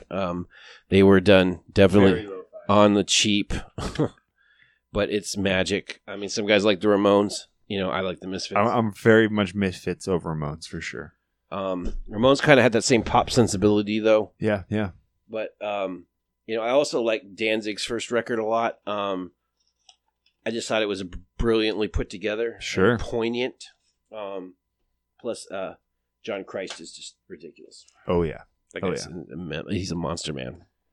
Speaking of, well, no, this is gonna be a complete segue, non sequitur. Good, I'm tired of talking about myself. That's okay. We need to do some meditation anyway. I think we need to collect, focus in, and participate. Hey, welcome back to Falco's 90-minute meditation hour. I'm your astrally projected inner truth self and part-time janitor, Falco. All right, my astral friends, start by closing your eyes. Sit on your root chakras and let's meditate. we're all like tiny rocks in space. Yeah, like asteroids. Fun game. But in astral energy planes. But watch out. There's negative quantum energy parasites, and they are like the most dangerous astral energies in the entire energy plane. If one tries to attack you astrally, symptoms are usually either a light or a heavy head, headaches or belly aches, blurry vision, itchy feet, or strange thoughts. To correct your energy polarity flow, quantumly orient your crown, root, and heart chakras whilst gazing your third eye toward the sacred energy cluster. Conjunct Jupiter and Uranus, and cast out the negative planar energy bacteria until the brain butter is clear and no longer hazy. Then, the most important step. Oh, that looks like that's the end of the show. Wow, I'm good at this. Until next time, Space Invaders friends. Namah Shivaya.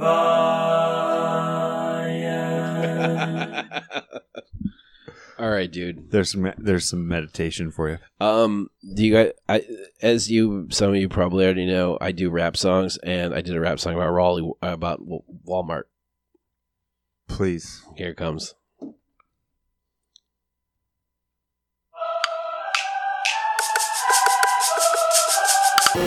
Welcome to Wally World. Welcome to the destination station where the train wrecks seek their recreation at Wally World, where the honeys are cheap and the food is cheap and life is cheap at Wally World.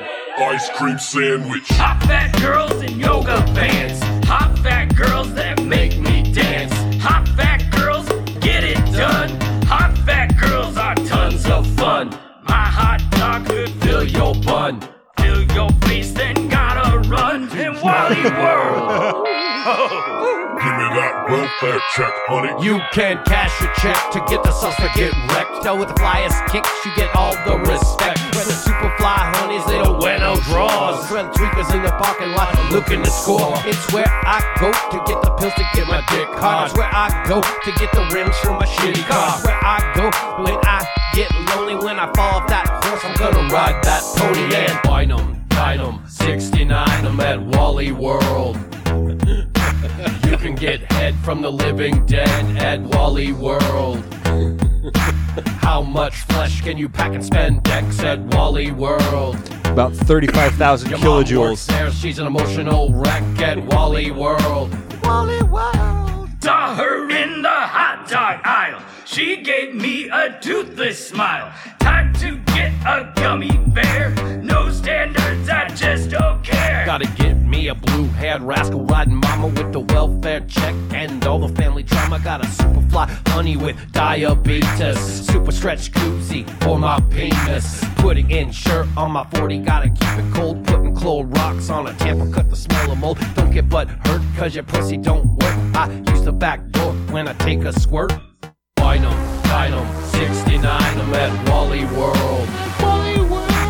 You can get. I actually have a trucker hat that says Wynam Dynam 69. I'm wearing it to Texas. How much flesh can you pack and spend decks at Wally World? 34,000 joules. Your mom works there, she's an emotional wreck at Wally World. Dynam 69, I'm at Wally World. You can get head from the living dead at Wally World. How much flesh can you pack and spend decks at Wally World? 34,000 joules. Your mom Consistent. works there, she's It's an 32 last emotional time. wreck at Wally World. Welcome to Wally World. Welcome to the destination station where the Let's play out like dance break. At Wally World, where the honeys are cheap and the food is cheap and life is cheap at Wally World. Welcome to the destination station where the train wrecks see their recreation at Wally World, where the honeys are cheap and the food is cheap and life is cheap. Because life is cheap at Wally World. Because the food is cheap and life is cheap at Wally World. I love that. Dude, the level of creativity is, and again, the childish nature, the willingness to make the jokes, and not only make the joke, but then really like live it. Like, yeah. Take it to the next degree, and then the next degree, and then you didn't quite get the joke. Let me retell it one more time, and it's still a good joke. And it's just a talent I have. It's a Monty Python-esque style. I grew up on Monty Python, but it's like I've always been able to get away with shit, dude. Like I can say some heinous stuff. I wrote a song where it was called "Darlin'," and the chorus was, "Darlin', you're rapeable, duct tapeable, and I'm overly capable. Your lips are sinkable, my cock is your dirigible. Whoa, whoa, whoa, darling, I wanna make sweet hay to you." And people loved it. That's heinous. Yes. That is some messed up stuff. I wrote one tune. But that's the beautiful, I want to say that's the beautiful thing about music and expression is by being open to expression, we are creating avenues to express oneself. It is why people went to jail for stand-up comedy. It's why people went to jail and got kicked out of states for playing music that was banned and kept fighting against this. It's why, what's his fuck from Twisted Sister went in front of Congress and talked to him. D. Snyder. D. Snyder went in front Snyder's awesome. Went in front of Congress and talked to him. And they're trying to ban him, dude. They did not. They underestimated him, to their dismay, dude. And that is the point of being able to write, being able to create music that is expressive. It is not hate. There's a difference between hate and just expression. And yeah, that's just like I've got one. I'm one song away from releasing a record. It's been what I've been working on for the past probably 20 years. Is occasionally I get these heinous songs inside of me, and I have to get them out. Like I cannot stop thinking about them. I wrote one that my wife actually had to like badger me to record called "I Kiss My Sweetie with My Fist," and obviously it's not like And it's like this song, but it's so ridiculous. The joke is it's so ridiculous that if you take it seriously, you're the fucking idiot. You know what I mean? Yeah. Like to the point where this, like the story was this guy beats his wife, right? And every time it just gets worse and he just keeps doing it. Like, when I get my ass out of jail, I'm gonna give that bitch face hell because I kiss my sweetie with my fist. Because she's a bitch. It's like not serious, but like the end of it, the last verse was always my favorite. Is like, well, I hope that bitch she's burning in hell. I hope that bitch she's burning well. Gonna shoot myself, go to the fiery place. I'm gonna punch that, like it's just like, like it takes him there. Like he has like is so into it that he has to kill himself, so he'll go to hell so he can hit her again. Yeah, if you take that seriously, you're the idiot. Exactly. That is Charlie Daniels. That is Canned Heat. That is There's some extreme examples of like David Allan Coe. David Allan Coe is a great one. But he took it. I think. Well, David Allan Coe maybe lived a little bit too much of it. Yeah. But it's going to be one of the I used to box in high school, and one of the nicknames I had was Goodnight Granath. Because I was really good. It's just this gift. I can knock people out really good. Because I'm burly. I'm just a big, burly Swede kid. But like, it's going to be Goodnight Granath's top 10 career enders. Like all my career ending songs. And this one's not so quite at career ender level, but this is called The Ballad of Tasty Pasty. Oh, I love that.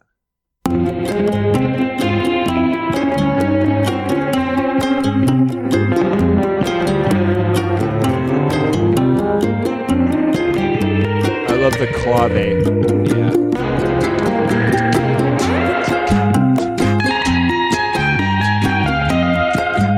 As a bass player, as far as anything.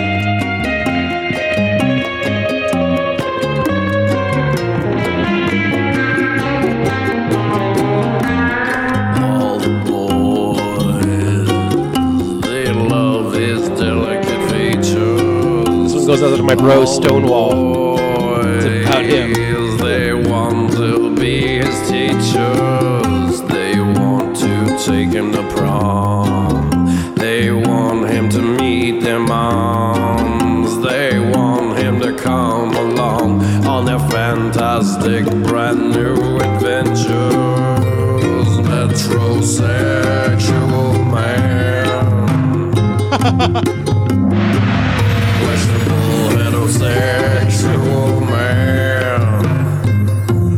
Questionable. They call him Tasty Pasty. He's cute but just drives them crazy. They wanna paint him in the tub. Well, rub-a-dub-dub, rub-a-dub-dub-dub. All the boys, all the boys, all the lovely boys, they love, love, love, love Tasty Pasty.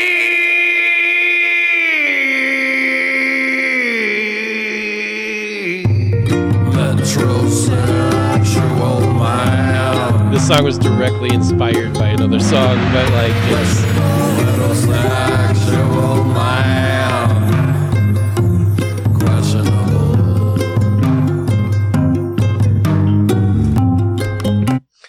All right. My band recorded a record last year. And one of the songs. Veterans? Yeah. One of the songs was called Lady Bone, which is about a scientist type fellow. The love of his life dies. So he decides to resurrect her, but he wants to make her better. He wants to build her back better. So he gives her a penis. So it's called Lady Bone.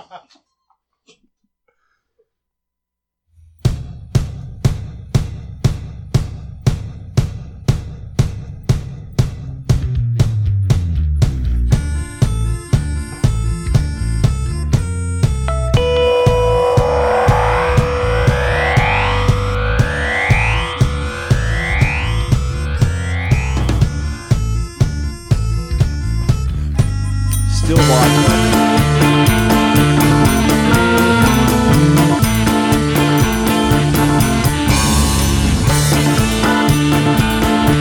yeah, it's vaudeville for sure.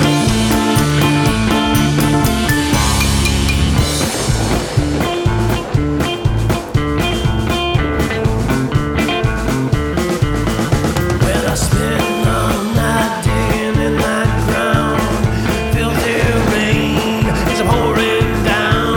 My love lies buried down there on the low. Sweet lady bone.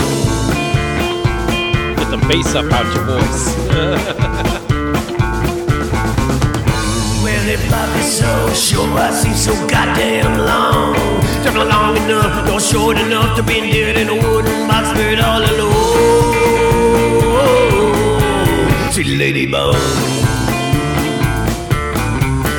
Well, if I can't feel it, but can you feel it? Well, I did not kill her, but I did rebuild her.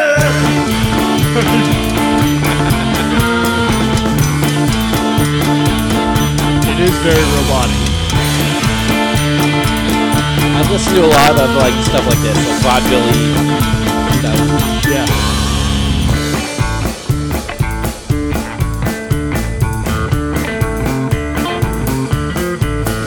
Well, I rally up parts from all around. The coffin's crack is a pleasing sound.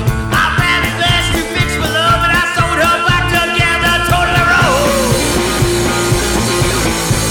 I gave her down.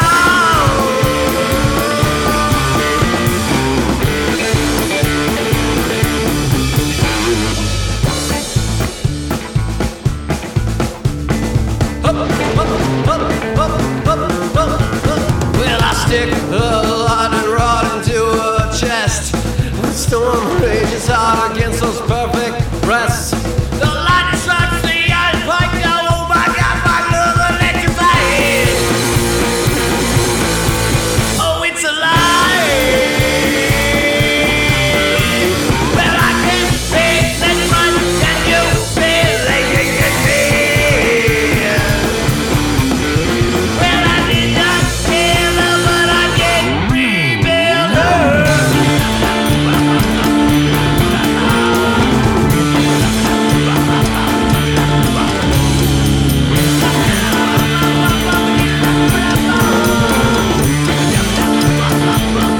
me scatting through the guitar mic. You can hear me in the room. Yeah, it's vaudevillian rockabilly Frankenstein. A lot of this.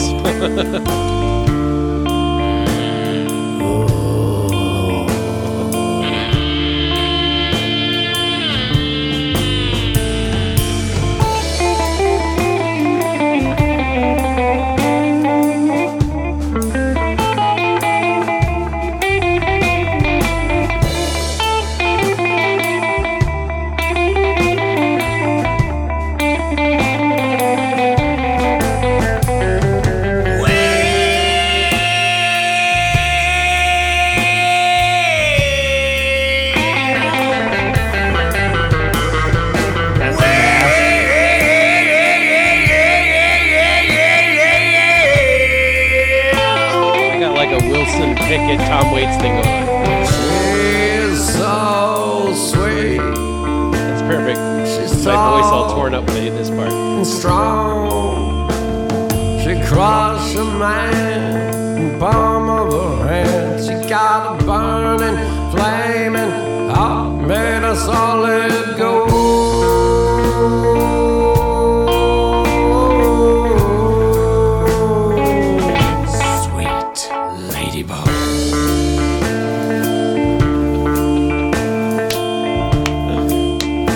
On a journey, man.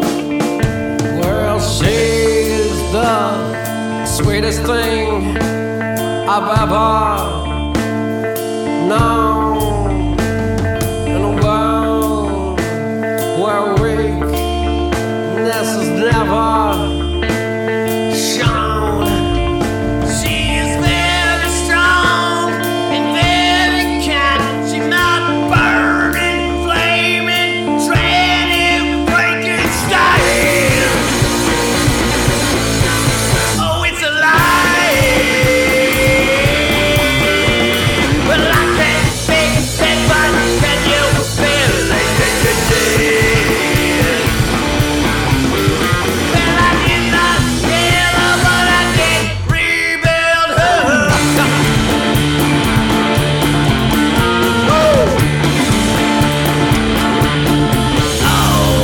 You had like the Alice in Chains outro over certain. Sweet lady bloom, sweet lady bloom, sweet lady bloom. It's very Alice Cooper.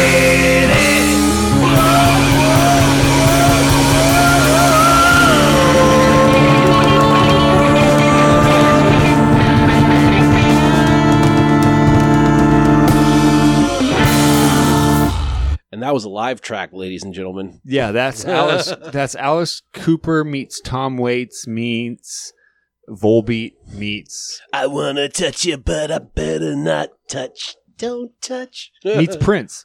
Like that was good, man. I just love like bizarre. There was a band called Man that came out when I was a kid, and I still like I'll buy anything they do. It's a dude named Honus. Actually, weirdly enough, did you know the PJ Franco in Anchorage? He was a drummer in Anchorage.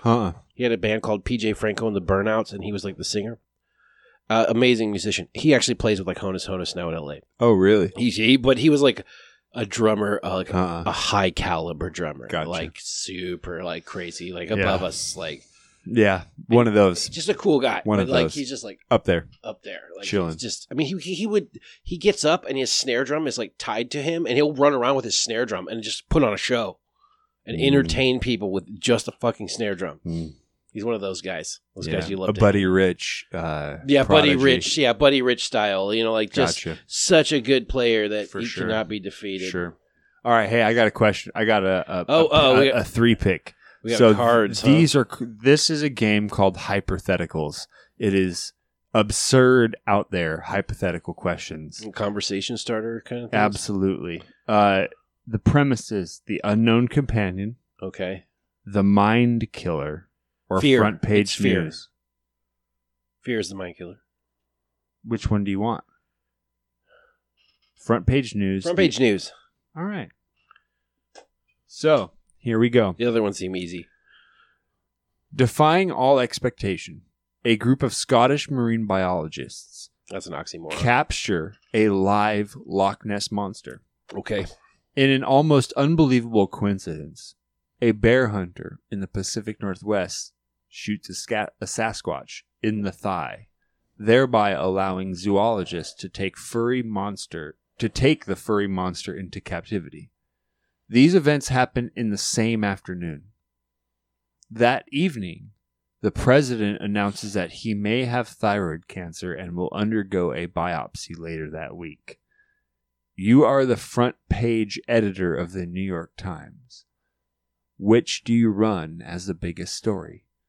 That's just a lot. That's more of a logic question. Okay, you have a president who's got some shit we don't care about, and then you got two mythical creatures. You could do both. You could pair the mythical creatures that have been captured into one story. So instead of doing just one bullshit story, you get two big stories.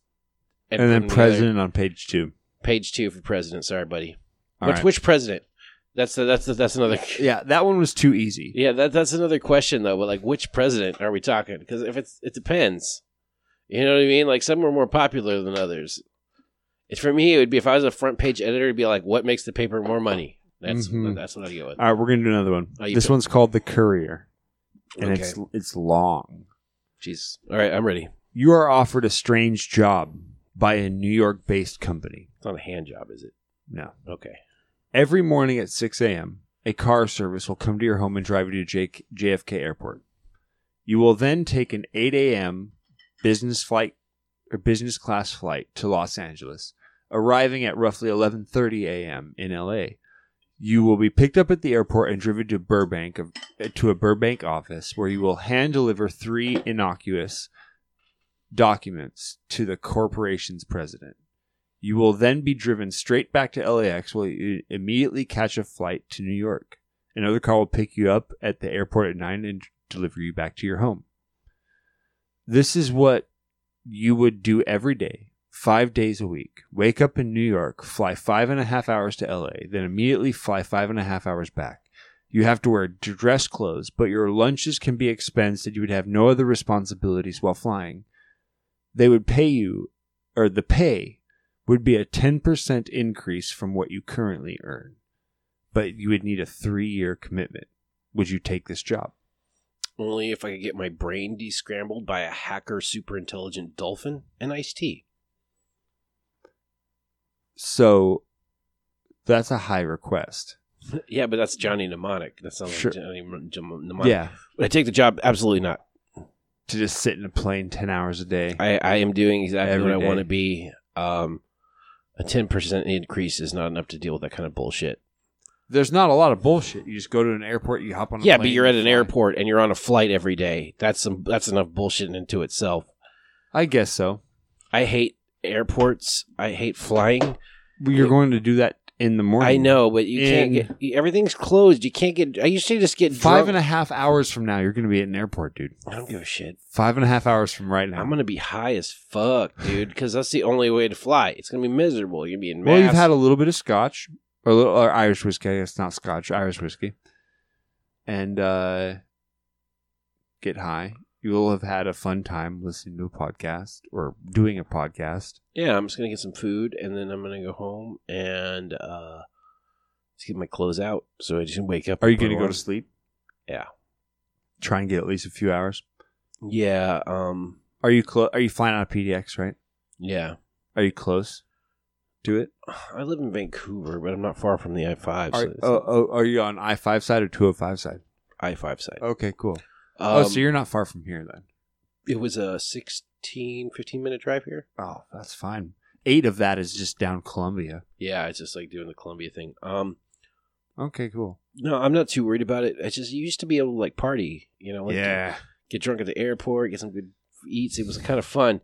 I like talking to strangers. So. I love airport chats, man. Yeah, but now it's like super like you got masks on. I've flown a couple times in COVID, and this is lame. No one wants to chat up with you? No. Well, no one wants to do anything. I mean, it's like you can't get close to somebody, which I get, but it's the dynamic has changed, and everyone's miserable on the plane because plane rides are miserable enough, and then you're just adding, like, you're compounding that. For sure. I got my Kindle. I like to read, and I don't feel like I get enough time to do so. I'm going to use it as an opportunity to read some books. Do it. Listen to some. Yeah, Texas. What 4.5 hour, 4 hour, or not even 3 hour flight? Actually, about 6 hours. Really? It's a ways away, man. Like, well, no way, because I flew. I have to fly to Dallas and then Dallas to San Antonio. Oh, you got a layover. Yeah. Because I was going to say, in the air, I flew nonstop from here to Florida, and it was like 5.5 hours to Florida nonstop. But I guess you got a layover. Yeah. But, I mean, I'm not super worried about it. I get to get picked up on my second cousin. We're going to have a good time waiting for my dad to get in, so. Good. Well, I end every show by reading poetry. And not only just any type of poetry, I read nonsensical poetry. Okay. So poems that mean nothing at all, but invoke thought, invoke contemplation, and invoke curiosity. So can I read a poem after you're done too? You please. I would absolutely love for you to read a poem as well. All right, so this one, it is untitled, but I will just go. Go. Whimsy. Trains depart stations, as raccoons rambunctiously relegate revelry. The twisted pair spirals, spinning spanned sparrows toward ever-ending darkness. Thunder claps and booty slaps, a Daisy Duke's dreamt demise. But, once in a green moon, while waiting wordless, longing lust lingers, all aboard the slow claps and booty slaps, a twinkle in a child's eye, whimsy. It's pretty good. Thanks, man. Is that yours? Yeah. You write your own poetry and you read it on the show? Yeah. That's awesome. Yeah, I have an anonymous contributor who wishes to remain anonymous. He goes by the pseudonym Fitzhugh Willoughby, and he writes some for me as well. But yeah, I write a lot of my own nonsense. I have to get stuff out of my head, man. We've talked about it a lot this whole time. There are things in your head which you have to get out. Sometimes it comes out in music. Sometimes it comes out in a skit. Sometimes it comes out in just any expression I have. And sometimes it's poetry. And it's nonsense. I never rhyme. It never hits a stanza. It isn't really tied together. You know? No, I write poetry too. It just is. I don't know if I have any on my phone. That's okay. But yeah, poetry was like my introduction to songwriting. Yeah. And I used to write lots and lots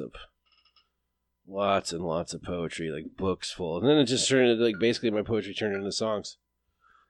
You know, I got one really good one. You want to hear it? Yeah, dude, I love poetry. Sometimes it gets okay, hold on. Blah, blah, blah, blah, blah. Sometimes it gets very maniacal in here, but I find it extremely hard to resist this side of art. Okay, well, I do have one thing. I do have one poem. I'm just going to show you the song that it became, and then you can do it from there. But this is all I've got. Have a great night, everybody. You're lost in the succulent sounds of Letras. This was a poem that inspired this song.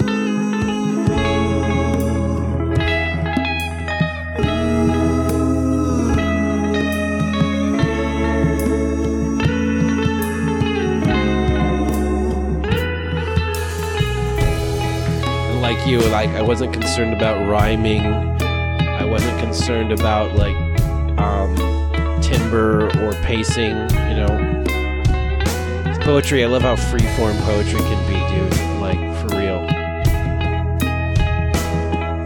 I like the whimsy one a lot. Thank you.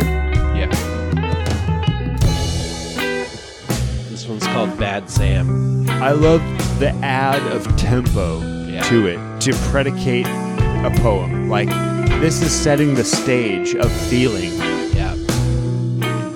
You'll get it. It's definitely a poem. Oh, of course. Like this. This is the soundtrack. Yeah. That devil got off his bus. Nowhere's heart was filled with lust. Just looking for something to bust. He's a dirty junkie. He's a no good mother. Everything all feels the same. I love the descending minor. Don't hate the player, just hate the game.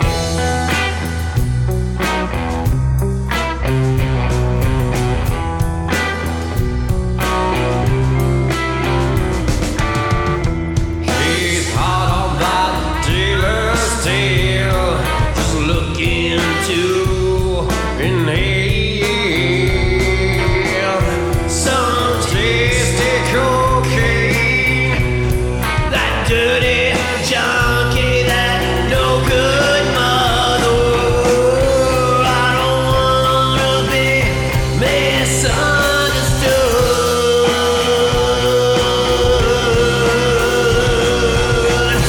When you're feeling bad, I'm feeling good. Yes.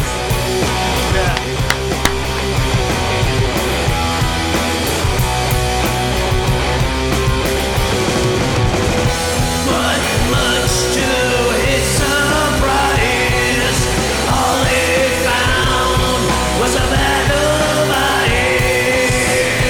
All rocked up, double the price, and he thought it was nice, and he took it home. Everything all feels Yeah, I brought this poem to practice, and it was like turns into a song. Don't hate the player, just hate the game.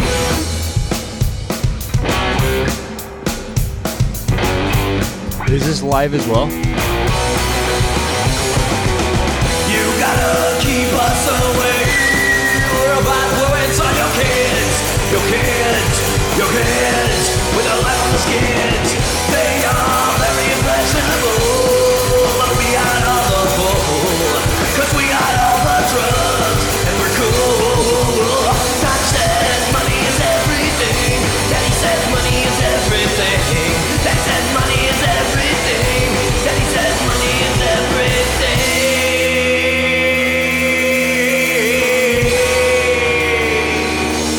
Oh my God! Daddy says that money is everything. Oh, I don't wanna go home with you. I don't wanna go home with you. I don't wanna go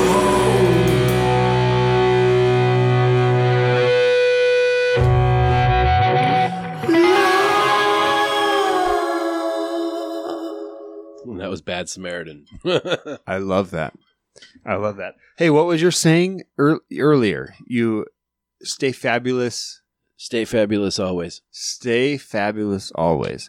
Well, all you bad motherfuckers out there that are sitting here 3 hours and 20 minutes into this podcast. If you're still here, man, I'm going to kiss you right on the mouth. I would let you have my babies. That's what I would have to say, regardless of where you sit in life. If you're here 3 hours and 20 minutes into this podcast, you can have my children. I'm not planning on having any of my own, so please take them. Every day almost I spill millions of seed all over the place. Regardless of where I am just wasting it everywhere. So if you want them, feel free pickup. It's better than kittens. Easier maintenance. Start a GoFundMe. Free kids. 9-month fertilization process. Nice. Required. Yes. That hurts me to think about. It's so bad. Stay fabulous always, you motherfuckers.